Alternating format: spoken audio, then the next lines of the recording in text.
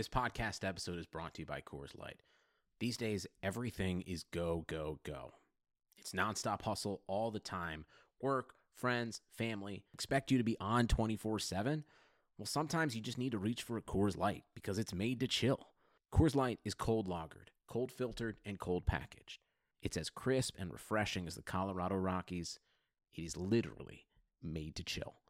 Coors Light is the one I choose when I need to unwind. So when you want to hit reset, reach for the beer that's made to chill. Get Coors Light in the new look delivered straight to your door with Drizzly or Instacart. Celebrate responsibly. Coors Brewing Company, Golden, Colorado. This is Greg Olson, inviting you to check out my new Blue Wire podcast, TE1, where I interview tight ends throughout the history of the NFL who have helped revolutionize the position. TE1 is presented by the Chevy Silverado. The Silverado is all about grit. It's strong and dependable, exactly like playing tight end. Just like the incredible players we sit down with on the podcast, the Chevy Silverado is in a league of its own. Strong, advanced, and dependable. Download TE1 today, wherever you listen to podcasts.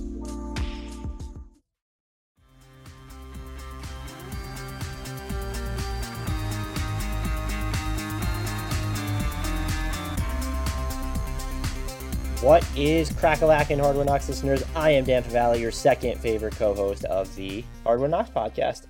Have a great episode for you today. It is loaded. We are first going to talk with Bleacher Report's Grant Hughes about the playoffs, just some stray thoughts on the Celtics Heat series to date. We go really in-depth on Lakers Nuggets in advance of their Game 4, which hopefully you'll be listening to this beforehand, but if you're listening to it afterwards, we did discuss some evergreen content, such as Anthony Davis and whether he's underrated, because it seems like the discussion sort of shifted in that direction following his game winner in Game 2. We also talk about LeBron's comments about his receiving only 16 first-place votes in the final MVP tally. We also talked about the news out of the Clippers locker room, I guess you could call it, that Paul George gave this, sort of attaboy speech after the Game 7 loss, and let's run it back, let's come back and win. And it was met with, per the Athletic's Shams Charania, a bunch of eye rolling. And so we get into what's going on with the Clippers and their search for a playmaker. After that, I bring in Salman Ali. He is a fellow Blue Wire podcaster. He hosts the Red Nation Hoops podcast, and he also covers the Houston Rockets for ESPN 97.5 in Houston. We talk, you guessed it, Houston Rockets, just get into their future, their long-term outlook, trades that they could make, the season ending the way it did, their head coaching search. It's a fun discussion. It's a long pod. We're running almost 2 hours, but we cover a lot of content. As always, though, before we get started, I have to shout out our sponsors this week. We are excited to have Indeed and BetOnline back as always. Without them, this podcast would not be possible. I will not keep you waiting any longer. Let's get into talking with first Bleacher Report's Grant Hughes and then ESPN 97.5's Salman Ali. Grant, welcome back for what I think we've got to be in the teens with your appearance for Hardwood Knocks. So thank you for coming back on. How are you doing? I'm doing good, and like I said before we started taping, does anybody tape anything? Recording, whatever. I'm stoked because in my day-to-day life, I just don't get the opportunity to talk about the NBA on a level that we can discuss it on. Like my wife, for instance, or just general acquaintances are not interested in like what should Mason Plumlee have done instead of running into LeBron on AD's game winner. Like, what are your thoughts? What are his three options? Like that kind of thing. So we don't need to talk about that specifically, but always glad to do it. Always glad to be here. Let's try to get to the 20s someday. Yeah, right. We're gonna get there. Rest assured, because I'll be pestering you enough. But you mentioned the playoffs. Let's start with some stray playoff thoughts before we get into some news topics. I'll let you. Which series do you want to tackle? Nuggets, Lakers, or Heat, Celtics? What have your impressions been for either of them so far? Well, and this was kind of surprising to me as it was developing. But I don't know about you, but I've been so much more interested in the East side of the bracket than the West, which I don't know when, if ever, that has really been the case, at least in the last, 10 years or so. But like the Toronto-Boston series was just for me, as good as things got. I thought, and then Boston-Miami. I had this thought the other day. So there's a San Francisco Giants broadcaster who's done their games forever, Mike Krukow. And like when there'll be a play that, for example, the pitcher throws like just a dart, like low and away. The batter gets the bat on it, rips it up the line. The first baseman, whoever, makes an incredible play, like diving, makes an incredible throw, and gets him out by like half a step. And he'll say, "That's the big leagues right there." And it's just like his way of saying, like, that's about as good as this sport can look, just top to bottom. And I've had that thought several times in Boston, Miami, which feels weird because it's a defensive series. But just watching the talent, watching the strategy, watching the adjustments and the counter adjustments, the level of competitiveness, it's just like it's the big leagues. And I think that has been the most enjoyable part of all this for me, because the playoffs are always more intense and just better played. But this series, this Boston Miami series, to me, I've just found myself just kind of reveling in like the level that the basketball is being played at, and I think it's only going to continue because the stakes just get higher with every game, and these two teams are just so good. Yeah, this is a series that I feel like I've said this a lot more during the postseason than I normally do. I don't have like a great feel for it, and it was I think part of it is because I didn't expect the Heat to be here. And the other thing was you watch the first two games and you're like, oh, Miami's like going into zone so often kind of broke Boston's offense. And then all of a sudden, like Boston is, not just their offense didn't just perform well in game 3, but like they really put pressure on the basket. They got to the free throw line. And now it's like, okay, well, now what is Miami going to do? And so it looked like, I wouldn't say that the Heat were going to run away with it, but you had like one impression, but then Boston comes back, and then they're even like a lineup that they just barely trotted out in the regular season. Gordon Hayward's back, and then they run out the smalls, like that all small lineup where it was just, I'll call it 5 wings and Kemba Walker basically. So I'm very interested to see what people might be listening to this before game 4, after game 4, or whatever. But the rest of this series, this just feels like something. That's the extent of my feel for it. I feel like we're in for 7 games because I don't know that either of these two teams is going to punch far enough above the other team's weight for a long enough time to delay it that long. And it's like you said, it's been a defensive series, but I'm also part of me is wondering, like, did Boston almost kind of crack the code in game 3? And like they missed they didn't take a lot of 3-pointers in game 3. I actually think 26 attempts was their fewest of the postseason, but they also didn't shoot too well on them either. It was sub 35%. And you're like, Jason Tatum's not going to go 2 of 7 from downtown forever. And they're going to be nice where just Marcus Smart gets scorching. And so I'm wondering if their offense actually has like another gear against this Miami team too. Yeah, no, I've had this thought about Boston several times, specifically really, I guess, just going back to the Toronto series, because the first round was kind of whatever. But it felt, I have thought several times, like, man, Boston, if they could just knock down some of these open threes, they'd be up 14 instead of 6 or whatever it is. And honestly, it was the box and 1 against Toronto that yielded all those corner threes that, it seemed like Marcus Smart would hit a bunch in the first quarter and then the team would go cold. The quality of the shots they have gotten has been consistently really good against very good defenses. And so I do think there is like another level to the Celtics offense, particularly sort of having correctly adjusted to the Heat zone, which to me, there's another like overarching theme of these playoffs is that it's felt like so the question is like, who can solve who? And clearly, and that started for me with the Bucks. The concern going in is that they are solvable. They have been solved in the past. They got solved last year. Miami solved the Bucks. Not a complicated problem. I think we all kind of, as we all sort of suspected, solved. And then you see in this series, like you said, that zone looked like I had the thought of like, wow, Boston is never going to score against this. There's just no way. They can't do it. Like it just looked totally hopeless. And then like, just obviously that's not the case because you saw that one play. I forget who was actually doing the passing, but it was just a cut from the wing. And I think Smart found maybe Jaylen Brown cutting in. It's like, oh yeah, you can just cut against the zone. That works. Or, oh yeah, you can sort of just pull Bam Adebayo away from the bucket and now you get layups again. There's just all the tactical stuff is really fascinating, but also sort of the narrative I think is really fun because you've got the Heat, the Heat culture is so buzzy and you love that like this, they're not underdogs, but I underrated them and I think you probably did too. And they just look like they could win a title maybe. And then Boston, I think is, looked like they should have just crushed the Raptors. OG Anunoby hits that shot, and now they're in a series. These young guys get validated in a pressure cooker again. And I just love the young players, the angles, the narratives. I don't know, maybe I was just starved by the, months off during the pandemic and then the bubble stuff. But I just keep coming back to how good this has been from really every perspective. Yeah, and the thing that keeps coming back to me with Miami is like, yes, I underrated them, but there's also like that trade in the middle of the season really seemed to swing their year. And I don't know if it necessarily happened in the moment, but like Jay Crowder's just the perfect example to me. Is he ended up being essentially the primary defender against Giannis for those 2.5 games that he actually played or whatever. Spent a ton of time on Chris Middleton. Even in this series, like, you just have someone now that you're going to put on Kemba Walker or Jaylen Brown. Like, that's all of a sudden you just have that guy.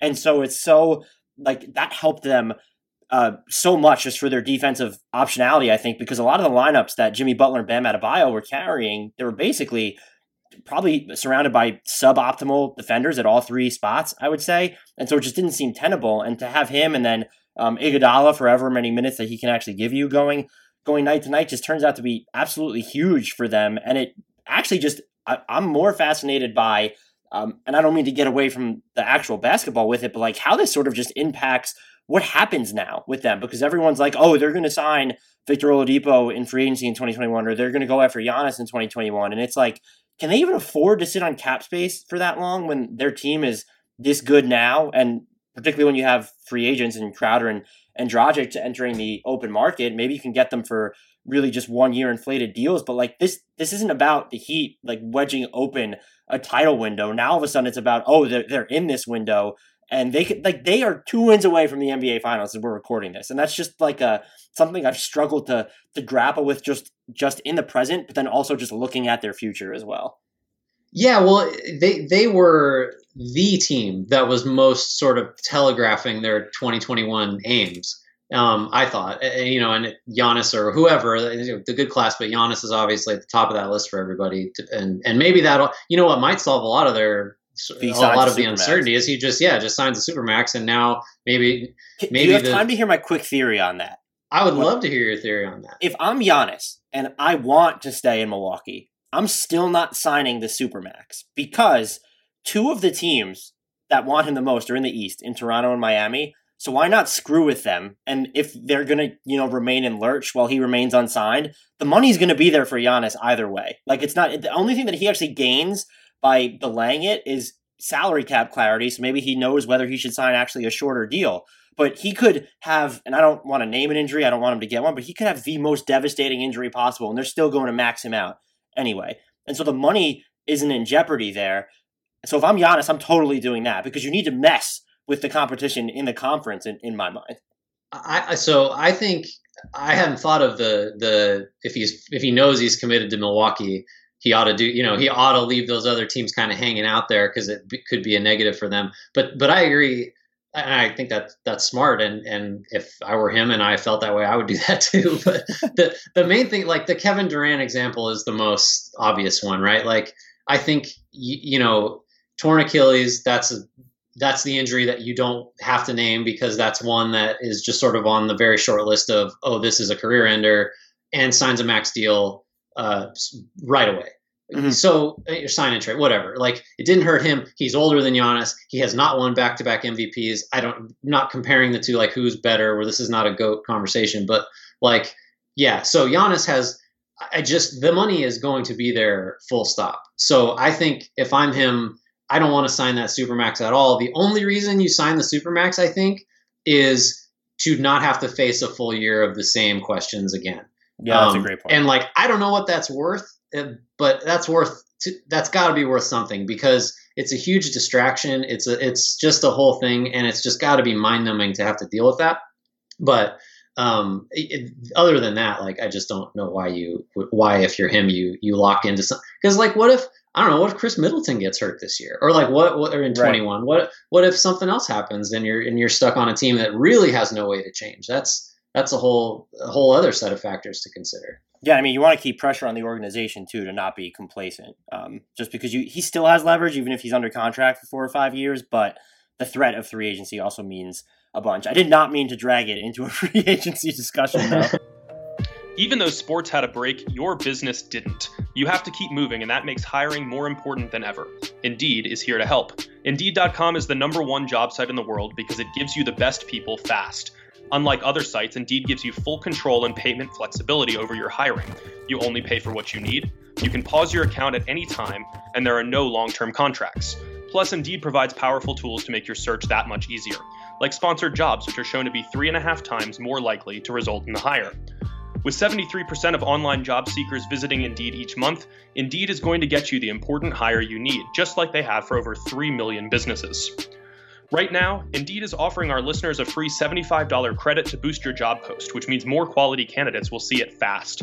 Try Indeed out with a free $75 credit at Indeed.com/Blue Wire. This is their best offer available anywhere. Go right now to Indeed.com/Blue Wire. Terms and conditions apply. Offer is valid through September 30th, which is my birthday, so you know it's good.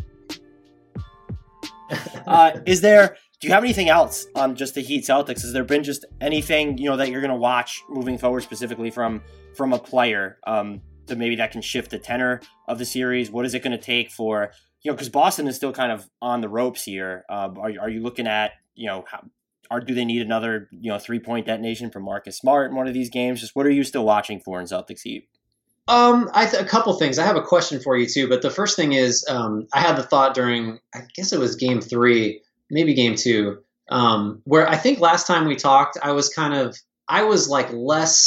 very high on Jason Tatum, but I don't think I was as high as you were. And I'm ready to admit that you were right.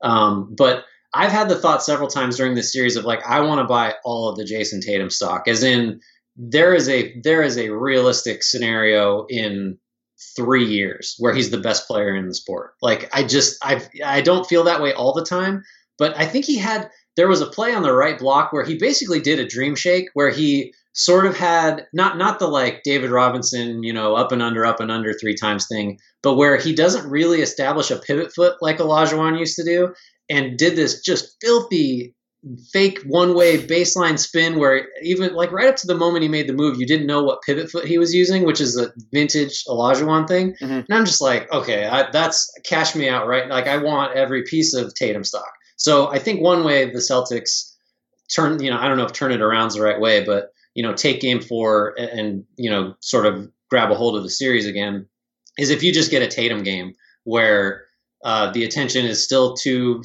strongly on Kemba Walker, Jaylen Brown's playing well enough to command a lot of attention, and Tatum gets you 40. I don't know if the Heat are capable of letting someone do that, but I think that's your talk radio. We need a big Tatum game to do this very surface level take, but I do feel like he can do that, and I feel like that's possible. The thing I wanted to ask you was going back to really starting in the Toronto series. It has seemed like Kemba Walker is a huge priority for every opposing defense. Toronto played the box and one, seemingly to just avoid getting its bigs involved in pick and roll and pick and pop with Walker. And then the Heat have really put a lot of emphasis on keeping Walker out of pick and roll and just kind of focusing on him, which seems weird to me because, Tatum is obviously the best offensive player on the team, but there must just be something about what Walker can do that has these opposing coaches, good coaches, extra concerned. Have you noticed that? What's your theory on that? Is it surprising to you that Walker has been such a point of emphasis? And he hasn't played well as a result, I think. But it seems like a weird thing to me. I wondered if you noticed that. Yeah, so I guess I didn't give as much thought as you, but it is, looking back when Toronto ran the box and won against Walker at some point too, I believe. And so, yeah, no, they did. And so giving that focus to Kemba, I guess it is bizarre with Tatum, but I guess it isn't Walker, if you end up switching a pick and roll, more of a mismatch than Jason Tatum is technically. He's just quicker. I don't know if you're not going to trust him as the same type of finisher around the rim, but he is going to be the better passer anyway. And so it's more about kind of taking those extra elements out. Or is it just you're more confident that, hey, we can remove him from the equation. He's smaller. And so if we're going to be able to neutralize him, Tatum can do whatever. And we've seen variants in his game where maybe he's not going to go all the way to the basket, or maybe he's not always going to make the less obvious pass, which he's done a great job of for most of the playoffs, and he's averaging 5.7 assists per game in this series. That might just be total crap thinking. I honestly have no idea, but that's one or two theories I could float out would be those. Yeah, it's felt like at least the Toronto bit. It felt like a challenge to Tatum to be a playmaker, which I think he's less comfortable doing than just getting buckets. And that would be the difference. Where if you're saying he's going to be the best player in the world in the next 3 years, when you look at the other players in contention for that, they'll obviously be, maybe Giannis will probably still be in that discussion at that time. But if you're looking specifically at, let's say, a Luka Doncic, it's because he's the primary engine of the offense as a passer. And because Tatum's never going to be at that level, even if he is, a peak passer to like the best of whatever you think he can be. Like if he's averaging, what does he need to average? 4 or 5 assists per game to be like peak, where it's, his offense, if it's still efficient, and what he does on defense, like that's going to make up the difference. Because I think really why James Harden is just so good relative to a lot of other players is, yes, there's the scoring, but he separates himself so much as a passer that there are players that you could throw their defensive cases just entirely out the window, because they're never even going to come close to sniffing the value that Harden adds alone as just a playmaker. Yeah, I think that's right. You would never challenge a guy like Harden or Luka. Obviously, it's totally different because you just can't get the ball out of Luka's hands really anyway. But you would never challenge those guys to sort of beat you in a 4-on-4 or a 4-on-3 by hard trapping Kemba or doing a bunch of weird. That's like I think it probably does speak to Tatum has things to iron out, but I thought he handled that stuff pretty well. But I'm kind of just waiting for him to really have one of those games in this series. And again, the Heat may just not let that happen. But talk about a narrative that could really get going is like, this is the Tatum arrival tour, just following up his regular season arrival of now. Oh yeah, he can carry a very good team to the finals, against a very, very good defense. I think I'd like to see that. I don't, just as a fan, but I don't know how realistic that is against this good of a defense. This is like a good series. Someone's going to overturn like a preconceived notion where it's, Tatum was on the rise, but people were wondering, and even you, who you weren't even trying to be hot takey, is he a top 10 player yet? Like, is he a best player on a contender material? And then there's been that same stuff with Jimmy Butler, I think predominantly because he's been on so many different teams, which was definitely an unfair stance. If you just look at the track record of all the crummy front offices that he left, like, yeah, you know what? He might grade on some people, but it's not like he was in these great situations either. But one of those two is going to the finals, and they're going to be the best player on their team when they get there. Yeah. No, it's amazing. I think too that the preconceived notion that's going to get flipped is I came into this series thinking the Heat, they were ready, they were better prepared for a Bucks team that I was just not that. It didn't elevate the Heat to me to some higher level that they just kind of cracked Milwaukee, just because that was so foreseeable. Mm-hmm. And I thought that Boston, they can do so many different things. You can't, they don't play one way. They have all these, Brad Stevens is a mad genius, like all that stuff. I thought Boston was going to not have a hard time in this series, to be honest. Really? Yeah, I really did. Part of that was because I regarded the Raptors so highly. I have so much, we didn't talk about this, I don't think, but I have so much respect for the Raptors, even though they should have been down 3-0. And maybe because they should have been down 3-0 and still pushed that thing to the brink with just that game 6 was, like a chef's kiss for the entire game. And I love the Raptors so much that I thought Boston beating that team really meant a lot. And I thought that Miami beating Milwaukee meant quite a bit less. And I think maybe I just sort of was too high on one and too low on the other. And it turns out these teams are both actually pretty evenly matched. That's probably a fair stance to land on. I mean, look, Giannis was injured and the coach wasn't playing his players enough. The coach, I call him the coach instead of Mike Budenholzer. I don't know who he is. It's because he's still the coach and you're surprised. Right, I think is what it is. So I think a lot of people were playing that, but I saw a lot of Celtics in 5 predictions. I don't know. I didn't have to put a game number on it, but everyone I talked to, I was like, they're going to win the series. I thought Miami would win game 1 because Boston had all of its starting 5 played like 90 total minutes over the previous 2 games. But I thought that even with Miami winning game 1, that Boston would win the series. It's still alive, but the series has not progressed quite how I thought it would. You want to talk West? Yeah, or you want to get into more thoughts? I took Celtics in 7 in this one, and then I took out of, I don't know what it was, stubbornness, but I started to get not a lot of credit, but I picked the Nuggets to win the title in the beginning of the season. I flip-flop waffled on that so much. I even picked the Clippers to win the series against the Nuggets. So I don't think I deserve credit for naming them as a title pick, but I went with Nuggets in 7 in this series because, one, I was impressed. I thought that their depth would end up being a lot more reliable than LA's. Probably a flawed thinking in that is that LeBron and AD actually haven't really had to play that much during these playoffs, so that, worrying about depth is probably stupid. Still, I feel like I have a question to ask you about Anthony Davis eventually, but I think in the context of the series, I'm assuming you picked the Lakers, or you're probably in the camp of the Lakers are definitely going to win this series. Do you see anything, though, that's like encouraging for Denver and not just, they almost won game 2, that they can hang on going forward? And what specifically is it? Like, is it, they're going to shoot better than 21% on wide open threes during the rest of the series? Is it something like that? Or do you kind of just think that this is fait accompli? LeBron senses it's his best chance to win a title probably with the Lakers, given that Golden State will be back next year and all the up and coming teams, yada, yada, yada.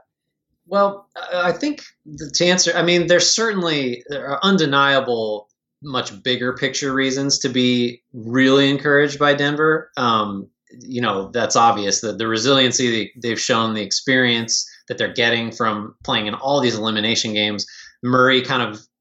I think Murray has quietly just become the guy that we kind of thought he was going to be, in the last couple of years. Anytime he had a big game, I felt like there was always this call to sort of be like, okay, Murray's the next guy. And I definitely have said that. I'm sure I wrote something about that when he had a big playoff game in the last postseason.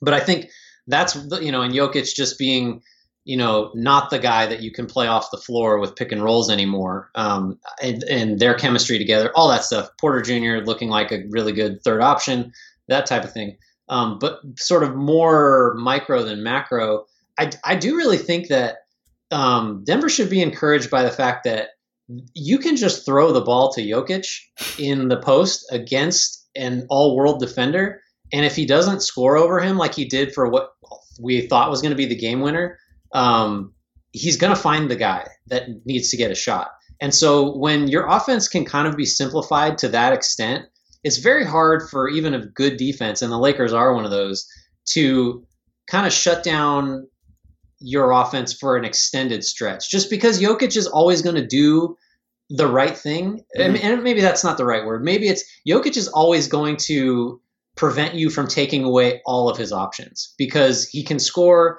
and he's going to find the passing lane that nobody else can see. And because the Nuggets all know he's going to do that, they never stop running around and finding those cutting areas and good spots to sort of set up shop for a kick out. So I think the Lakers' strength is still their defense, but when the Nuggets know they have someone that can just kind of manufacture consistently good looks, I think you can always be encouraged by that. But I do think, to get to your other point, I picked the Lakers. I just thought that, Denver's more than a nice story, but you're still, to come back from a 3-1 deficit, you're down 3-1 twice. And, there's a realistic possibility that they don't even get out of that Utah series if that crazy Conley shot goes down. So I think it's so cliche to be like, oh, the Magic ran out or whatever, but the Lakers are a different animal. The Nuggets just can't. They're not quite there, is all I'm saying. And they've had an incredible run and they may get there, but it just felt like, this was about as far as we could realistically expect them to get. The finals, to me, didn't feel like a realistic possibility. Yeah, and there's still something it feels like missing from Denver's wing rotation, even when you're accounting for like Michael Porter Jr.'s learning curve, which on some nights it doesn't even feel like it exists. Like he'll just make good rotations on defense, or he'll be shooting the hell out of the ball. But like when you're playing PJ Dozier in crunch time, I can't talk tonight. It's like there's something like he really did make some good defensive plays, but he was 1 of 5 at the foul line. Like if you're in that position, like that's not an optimal position to be in. Like it's what they need. Sorry to jump in, but like they need good Gary Harris all the time. That's who that guy needs to be, and they get him sometimes, and that's when the Nuggets I think look really kind of special. But they don't. Yeah, like to your point, and Dozier was in over Harris, and Harris has kind of been a non-entity so far. That's what they need, is that other wing that can kind of do sort of everything and defend, and they just don't have it. The thing I wanted to ask you though is like, so Anthony Davis, and look, maybe that's something else, by the way, that the the Nuggets can kind of hang their hat on is that Anthony Davis is 3 of 7 from deep in this series. He's hit like some, especially in game 2, hit a bunch of difficult jumpers. Like you probably on most nights would count on those not going down, but it does seem that like this is now being turned into like Anthony Davis is like finally writing his legacy and like, oh, he's so good. Like he's even been underrated to this point. I kept seeing tweets that Anthony Davis is better than Giannis and Nikola Jokic being retweeted into my feed. And I'm just like, I'm not even trying to knock against, this isn't a knock against Davis, but was he underrated to begin with? Like, wasn't this someone who was just consistently in the top 5 to 7 at worst, top 10 discussion?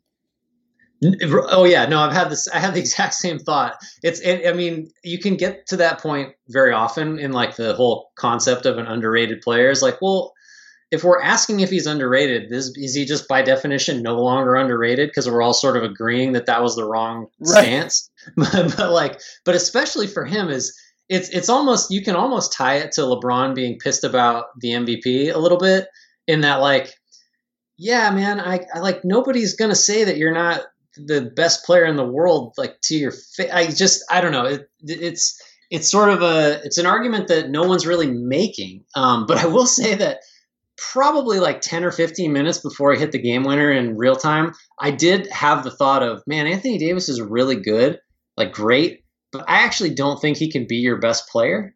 Or at least he can be your guy if LeBron's not there, and if it's put someone else that's close to LeBron, and Davis then is clearly the leader of the team, the best player. Like maybe I'm setting myself up for failure because he'll just prove me wrong in a year or two when he's the best player on the Lakers team that wins it all. But like he's just he's really great. He is a top 5 to 7 guy, but I don't think that's the same thing as saying he can do what LeBron does, or what Steph Curry did, or the very very rarefied air of the guy that is the best player and most important player on a title team. That I don't want to knock him either, because then he hit the game winner like shortly after I had that thought. But I have to cop to actually thinking that. It's a thought that's crossed my mind too really frequently, and I think, look, you might call him a top 5 player, but if ask someone, who are you starting a team? You want to win this season, like throw future out of the equation. Who do you want to build your team around? I don't know that he's going to be one of the first or 7 guys that you name, because playmaking is so important. That's not something he's going to do. And then look, he can put the ball on the floor. He can take those fadeaways. He can take those step backs, but he's historically not hit those at a high clip. He's even not been like a good set 3-point shooter. And so I think that's an easy way to talk yourself out of him. What I do keep coming back to is I almost feel like we then undervalue, and this isn't you, I think it's even me when I have the initial thought, but it's people who think that he's overrated. I feel like they're undervaluing what he actually does, because it's so tough to maybe sometimes quantify, or maybe you take it for granted. And so the two things I would point to is, one, there's his defense. And so a lot of people pointed out that the Lakers were better or about dead even defensively with him off the court this season. And like there are so many things that go into that, like the lineups that you're facing, but also a lot of his non-LeBron minutes are coming with Rondo and Kuzma, who's been okay defensively for like pretty quietly like 2 seasons now.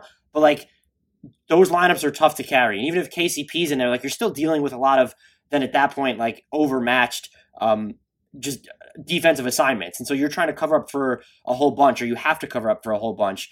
And then the other thing for me is like his offense, yes, there are those times where he deviates, but he can score 30, 40 points just completely within the flow of the offense. And I don't think that you should it can be taken for granted, because I don't know that you realize it. It's like there are these players where you're watching them and you don't even realize that they just hung 25. And I sometimes feel like if he's not always putting the ball on the floor, he's one of those players. And so to get out in transition, to just be willing to run the floor, to be able to score off all those passes, like there's just such a convenience in that. But it's this high-end convenience that very few players have. And then the last thing I'll point out too is just he creates all sorts of mismatches at his position, and just the defensive questions you have to ask yourself, whether you're running small, whether you're running big. And it's like the case with the Nuggets is, they're not, Paul Millsap has spent the most time guarding him in this series, and these numbers aren't perfect, but in the time that Nikola Jokic has spent guarding him, and he's been by possession and minutes the second most frequent defender on Anthony Davis,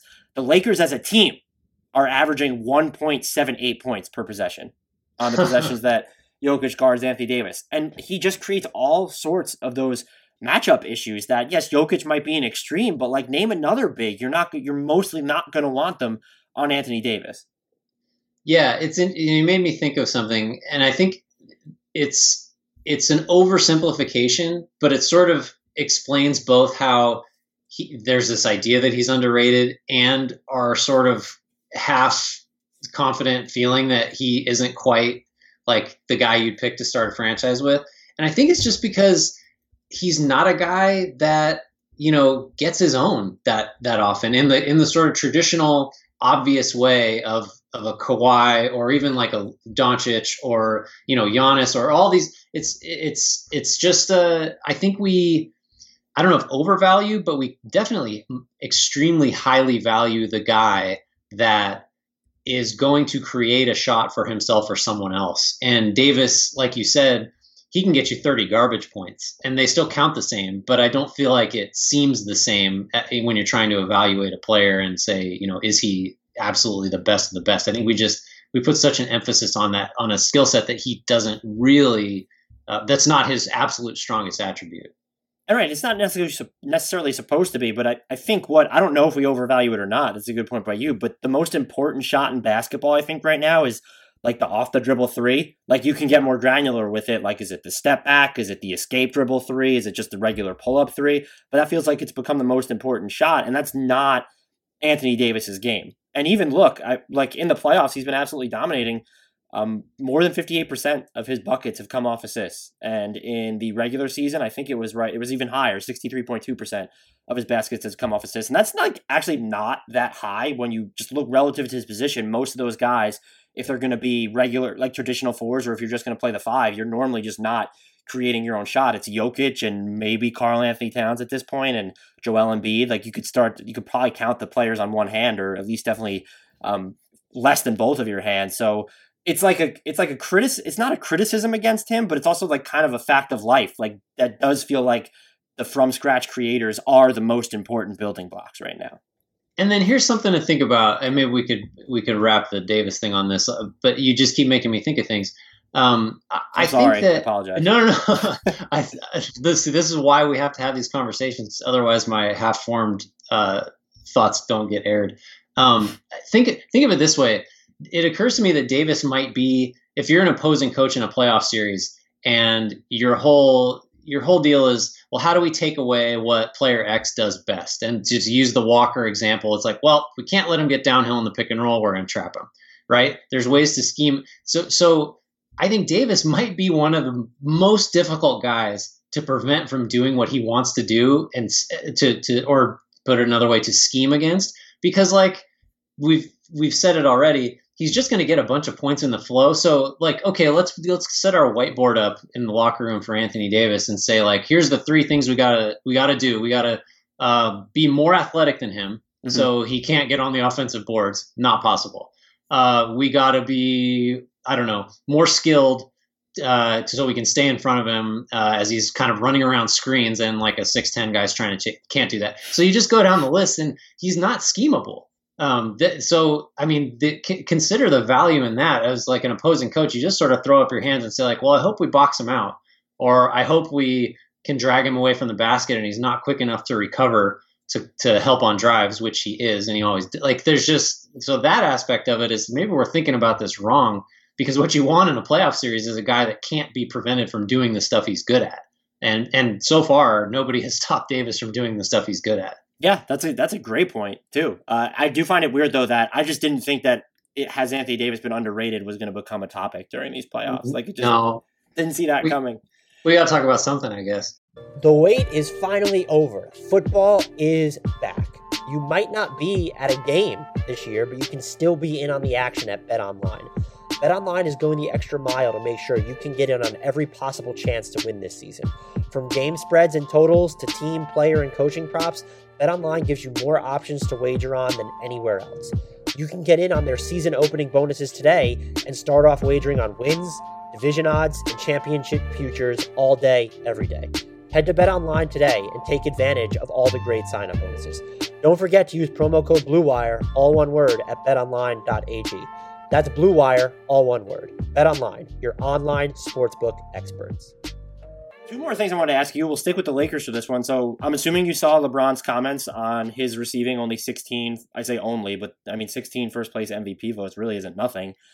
So you saw those comments, right? Yeah, sure. What do you make of the whole thing? Because where I'm going to land on it, and I'd rather you get more nuance than I will, and I'll of course respond to you. He's like right, because the thing that stood out to me is he said, I don't know how much we are really watching the game of basketball or we're just in narration mode. And so I tend to agree with him that narrative does play a huge part, but he's also someone in this case who benefits from it, because there were the few people, it wasn't a lot, who were talking about, leading the Lakers through this pandemic and then Kobe's death, like that needed to buoy him up. And one, he's not the only person leading his team through a pandemic, and everyone's living through the pandemic.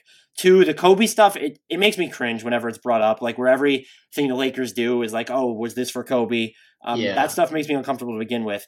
And then also, even though, oh, look at what he's doing in his age 35 campaign, like, well, why does that get evaluated differently in the MVP discourse just because he's older? So he does benefit from some of it, but I do think what he really touched on is that, one, I would be in favor of them probably shrinking the voting process. I think media are absolutely, if you're going to do it, the media are probably the best people to do it, just because we've seen how seriously the players take the All-Star voting, and hint, it's not very serious at all. And then the other thing is that there probably needs to be, whether it's a separation of awards where you have a best player and then a most valuable player, or just a specific set of criteria, because everyone's judging it differently, where with LeBron, it's, maybe the narrative matters, or they're looking at, well, look how bad the Lakers were on the court without him. And it's like, okay, well, Giannis statistically elevated his team by just as much, if not more. The problem is that they were just still good without him. Do we penalize him because he brought a good team to great, and LeBron brought what would be a so-so to crappy team to like really good, bordering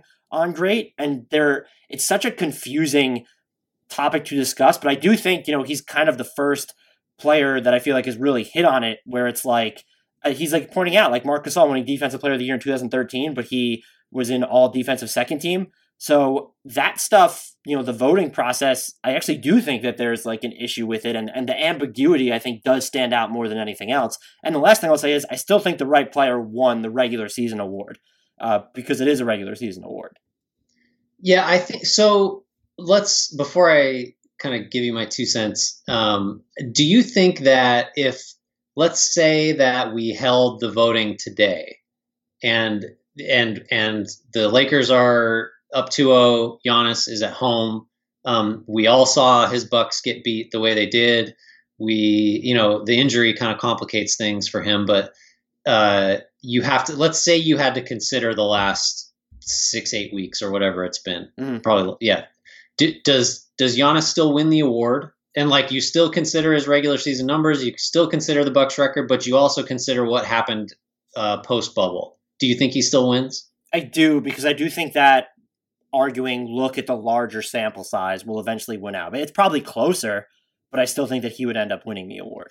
Right. I think I agree. And I think what that tells us is that we're actually seeing the parameters or the criteria for the award reaching more of a consensus. And that is to say that, as resistant as I think a lot of bigger media personalities are, and the basketball community at large are towards analytics and just numbers and looking at the stats and all that stuff, I think what we're seeing, and Giannis's award proves it, is that that's the safest way to vote.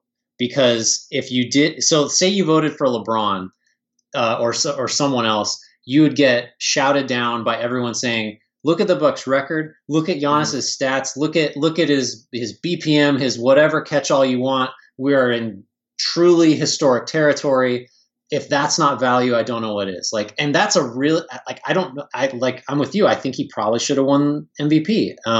So I think what that tells us is that, LeBron saying we're caught up in narrative, I think if anyone benefits from narrative, it's probably him, for a lot of the reasons you said, a lot of the sort of additional factors beyond his play on the court that would have made his candidacy more compelling than Giannis's. But I think what it shows us is that people are just looking at the numbers more than anything else, because they're a very good way to base a good thing to base your decisions on. It's a good way to make sure you're being rational and not caught up in narrative.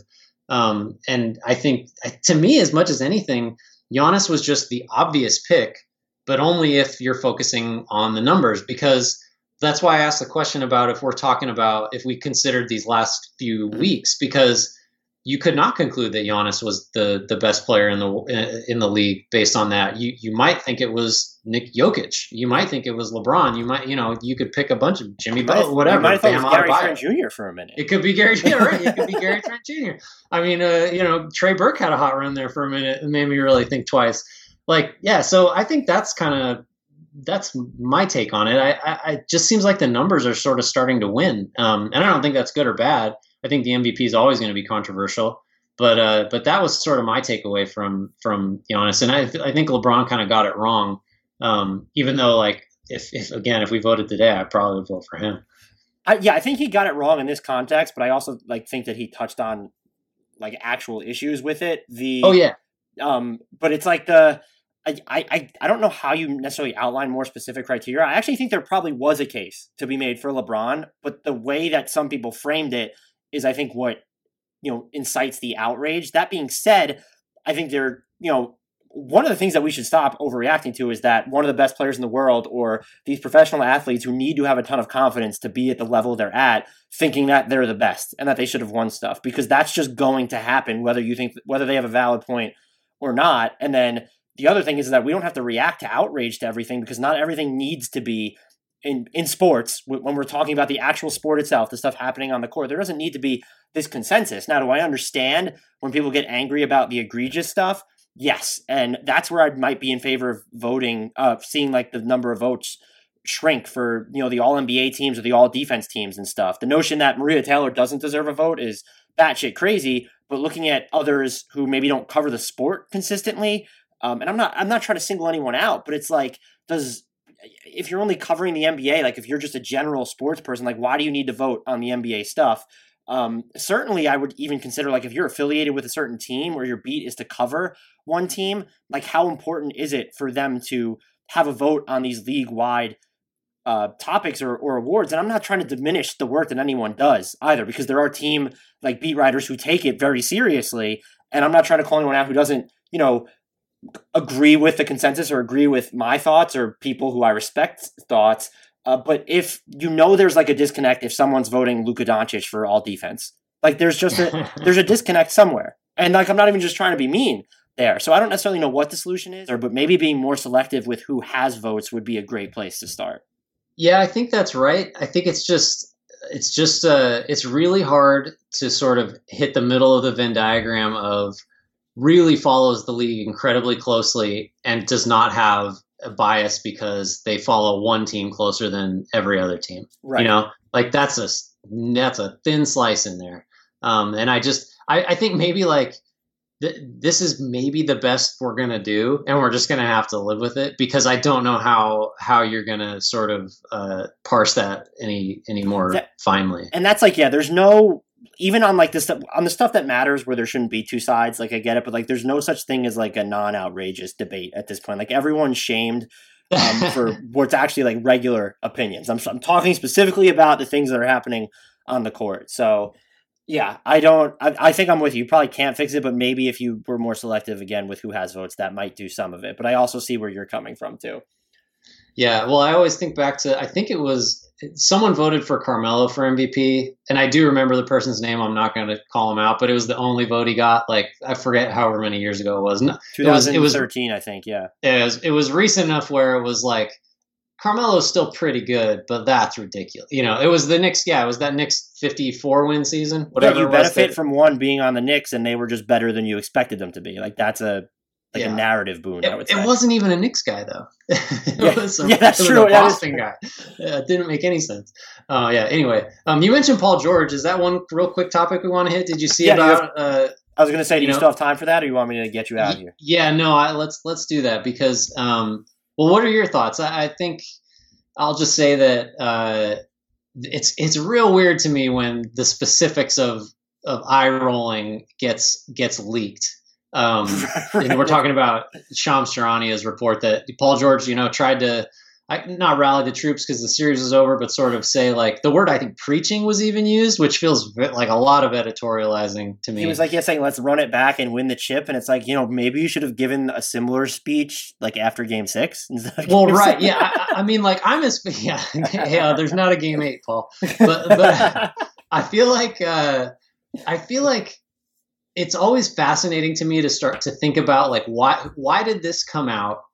Who decided to let it out, and what agendas are at work, right? Because clearly someone in the room decided that this needs to be in the public, and it's going to be bad for Paul George, and let's do it anyway. So that, I mean, as much as anything we hear whispered about the chemistry, and that was a subject of it too, but it's like, if that's happening, that's rough. That tells me that whether the eye rolling happened or not, or whether Paul George was quote unquote preaching, there is like a real problem in sort of the dynamics of that team. And I feel like maybe Paul George, I also I kind of think that, Paul George has just generally not performed well in the playoffs, and that's his reputation, and it was solidified. And there were, I think, to be fair to him, maybe injury. He said that he'd been struggling with mental health in the bubble. Totally understandable. So I think there's validity to what came out, but like, that's a damning thing for the Clippers if the goal going forward is to sort of keep a lot of these guys around, because I don't know if you have sort of the lack of respect for your teammates, if that's like a salvageable thing. Yeah.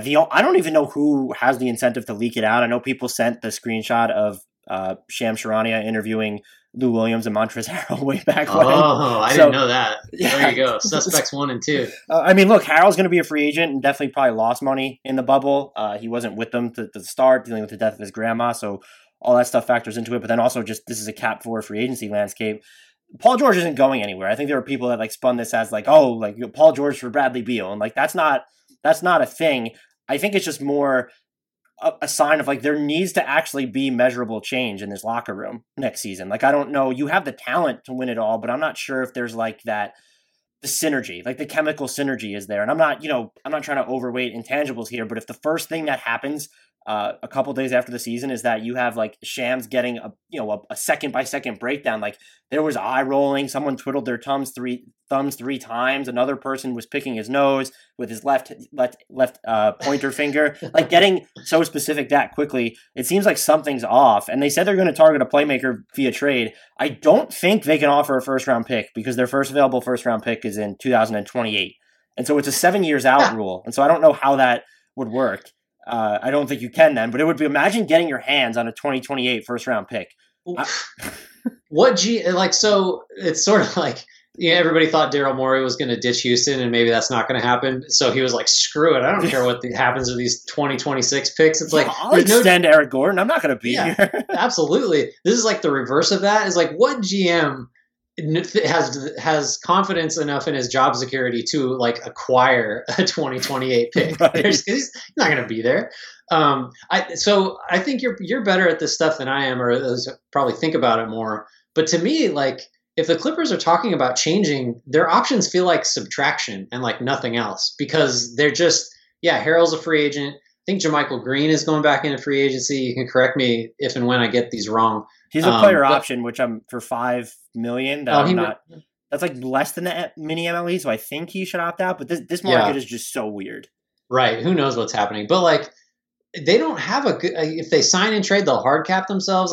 What are their avenues to? Where does this playmaker come from? I mean, it's really difficult for me to see an impact guy getting there unless you trade Paul George, and I also don't think that's going to happen. Yeah, I think I'm totally with you. The one thing they have going for them is that if they're willing to kind of bust up their depth a little bit, they can combine some interesting salaries where it's, Lou Williams is a usable player, Zubac is an extremely useful player, Patrick Beverley still 3-and-D-ish, whatever you want to call him. There you have Rodney Magruder as filler salary. You have Landry Shamet.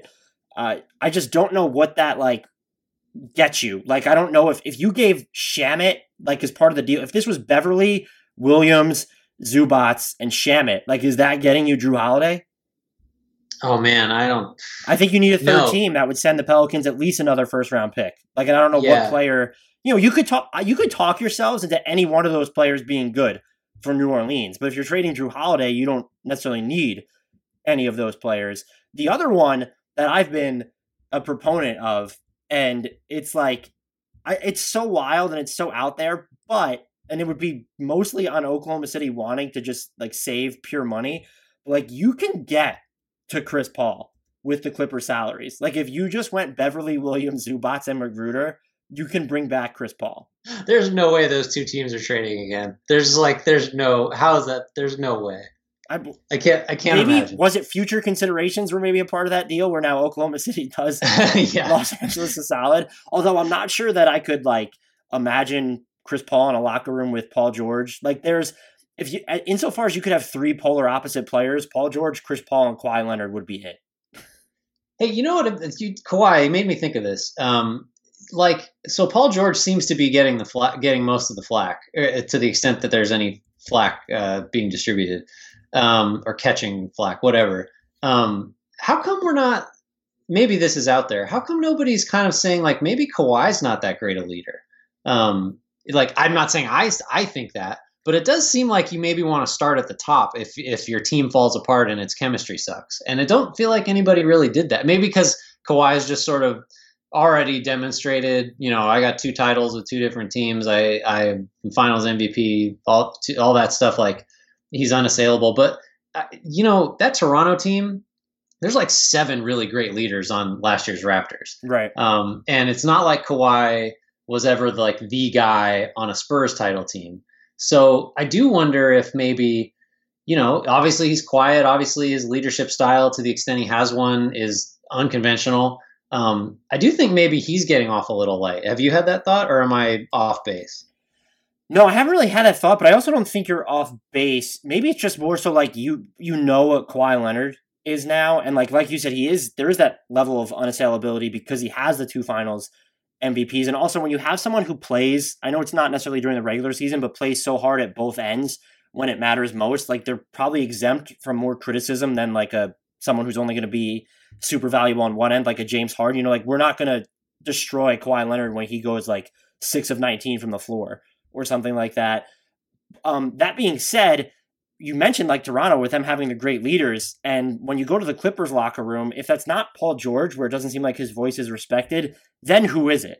Because it does need to be someone amongst the players. And it does feel like it would probably be Trez, Beverly, and Lou Will. And it also feels like a lot of what those guys might like runs counter to everything that might get like Paul George and Kawhi Leonard going, whereas those seem like guys that want to go 82-0, and that would be their leadership style. And I think that I'm not even trying to, hashtag load management, because Kawhi, really didn't miss that many games to load management this year. I think it was like sub 15. Like, he had an actual injury at one point, and I think it was sub 15 that he missed to just like scheduled maintenance. And one of those, I think, was the final game of the bubble. So I'm just saying that he's not going to approach, like, he's going to play the long game more than these players who have probably been underdogs now for most of their career, where Kawhi was also born into this basketball-wise, this system, this culture in San Antonio, where he hasn't had to worry necessarily about leading to that degree either. And they always took the long view. And then you go to Toronto, where they really did take the long view, even though they only had him for a year, because they were resting him on the second end of back-to-backs, and they were giving him scheduled maintenance. And now you're going into Clippers land, where there's not necessarily someone who's like players who are, I guess, okay with that. If you're looking at Harold, Beverly, and Lou Williams, because there was the report at the beginning of the season that some of the Clippers were rubbed the wrong way with how the stars were being treated. And you're not going to have Paul George isn't Kyle Lowry, where Kyle Lowry seems like he would want to go 82-0, but understands the long game. And whereas Beverly and Lou Williams, Harold, as I keep saying, this isn't even a shot against them, but it feels like they would play or want to approach every game like it's a do or die situation. And I just don't see, and this is not a shot at Kawhi, I don't see him being as emotionally invested that consistently or just in every game. Yeah, no, I think I was kind of not, whatever falls a little short of being devil's advocate, because I think I do tend to fall towards the Kawhi. The way that he plays, you can't help but fall in line, because there's never going to be a point where you can say to him after a loss, like, you really could have done more. Like, that just doesn't. He's like one of the few players where lead by example probably really works. Yes. it's been really like, yeah, exactly. So I think, the reason he's probably not getting a lot of heat is because, he's done it already. And when you watch him play, even if he's having a rough game, there's really not going to be a question of, is he sort of cut out for this? I think that's like beyond question at this point. But I don't know. I do at the same time think, the playoffs, I guess maybe this can be like a closing thought. Like more than ever this year, the playoffs have reminded me that like the regular season is its own thing. Mm-hmm. And this was a super weird regular season, which makes it even more complicated. But so much of what seems to matter during, 82 games or however many we played this year, just is not meaningless, but matters so much less in the playoffs. It just, everything changes. And I do think that what we've seen, look at the seeds that are playing. Yeah, the Lakers are the 1 seed, but you got the 3 and the 5 in the East, and to me, those are clearly the 2 best teams. Just, top to bottom. And I don't think anybody, maybe the Celtics, but certainly not the Heat. And it's really, I don't know. It's going to make me, I hope, maybe I get this feeling every playoffs, but I really think it's going to change the way I think about and talk about and write about teams during the next regular season, because there's always going to be in the back of my mind, like the question of, well, how much does this really matter when the games count? Like the Bucks would be, especially for a team that's like kind of entrenched in that, where it's like the Bucks. Yeah, big time. And like, I think you could flip it and say like, well, the Warriors aren't looking so great. They're on pace for 51 wins or 47 wins or something. But, and Draymond looks, like he's super washed now instead of sort of washed, or maybe not trying. Like, I think I'm going to have to check myself and be like, but here's what we know. When you get in a playoff series, X, Y, and Z happens. And these guys can, so I really do think it's going to change the way I think about the regular season, even more so than it used to. I never really thought of it like that, and that's probably a good way to look at it, and a great closing thought. Although I guess the last thing is, like, I don't know how to view these playoffs because the circumstances are so unprecedented, where it's like if they had played straight through, is it any different for the Bucks or the Clippers? I think you could probably make the argument that maybe for the Clippers it is, but still, I think you're right that it's become more clear than ever, and even based on some of the decisions that teams have made, that the playoffs, they are their own separate thing, and you're going to make wholesale decisions off that small sample size because it matters so much. Yeah, I agree. Well, I think, Bob Myers, there was that clip from Sloan a year or 2 ago, maybe, where he just talked about how maybe he incepted me. And now I'm parroting Bob Myers because it was so astute. But he's just like, yeah, we just look for guys that perform well in the playoffs because that's what we care about. And if you can perform well in the playoffs, you damn sure are going to be a good regular season player. But the reverse clearly, I think, is not always going to be true. Grant, thank you so much for letting me keep you 15 minutes longer than I promised that I would keep you. It's always a pleasure to talk hoops with you. Guys, if you're not following Grant on Twitter, please remedy that immediately when he tweets. It's not often, but it is often fire when he is tweeting. At GT_Hughes, spelled exactly as it sounds, covers the NBA for Bleacher Report. I will sure enough be pestering him again in the near future. Thank you so much, Grant, and I'll talk to you soon. Yes, sir. Thank you.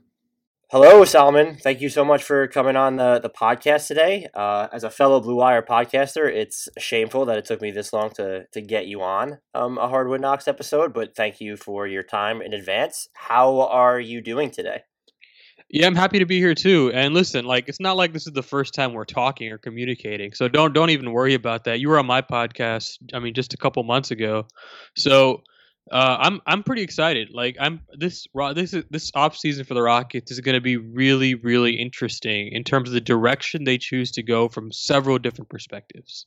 Yeah, there are so many questions with this team, and I think it's probably best to begin with the immediate fallout from them losing in 5 games to the Lakers was Mike D'Antoni just informs them that he is going to leave and explore other opportunities since it's been linked to the Pacers and the Sixers. He was linked to those teams before he even left the Rockets. And so my first question to you would be, how surprised were you by the news? Or if the news wasn't surprising, like, how about the immediacy with which this decision came? Because, well, there have just been rumblings for a while, and we're talking about, probably, you're way more plugged in. So it might have even been before last summer when the extension talks or non-extension talks started or whatever happened there. There just been those sort of murmurings that something was going to happen. And so I'm just curious as to what your impression was about, obviously the outcome of him leaving, but just the way that it also unfolded.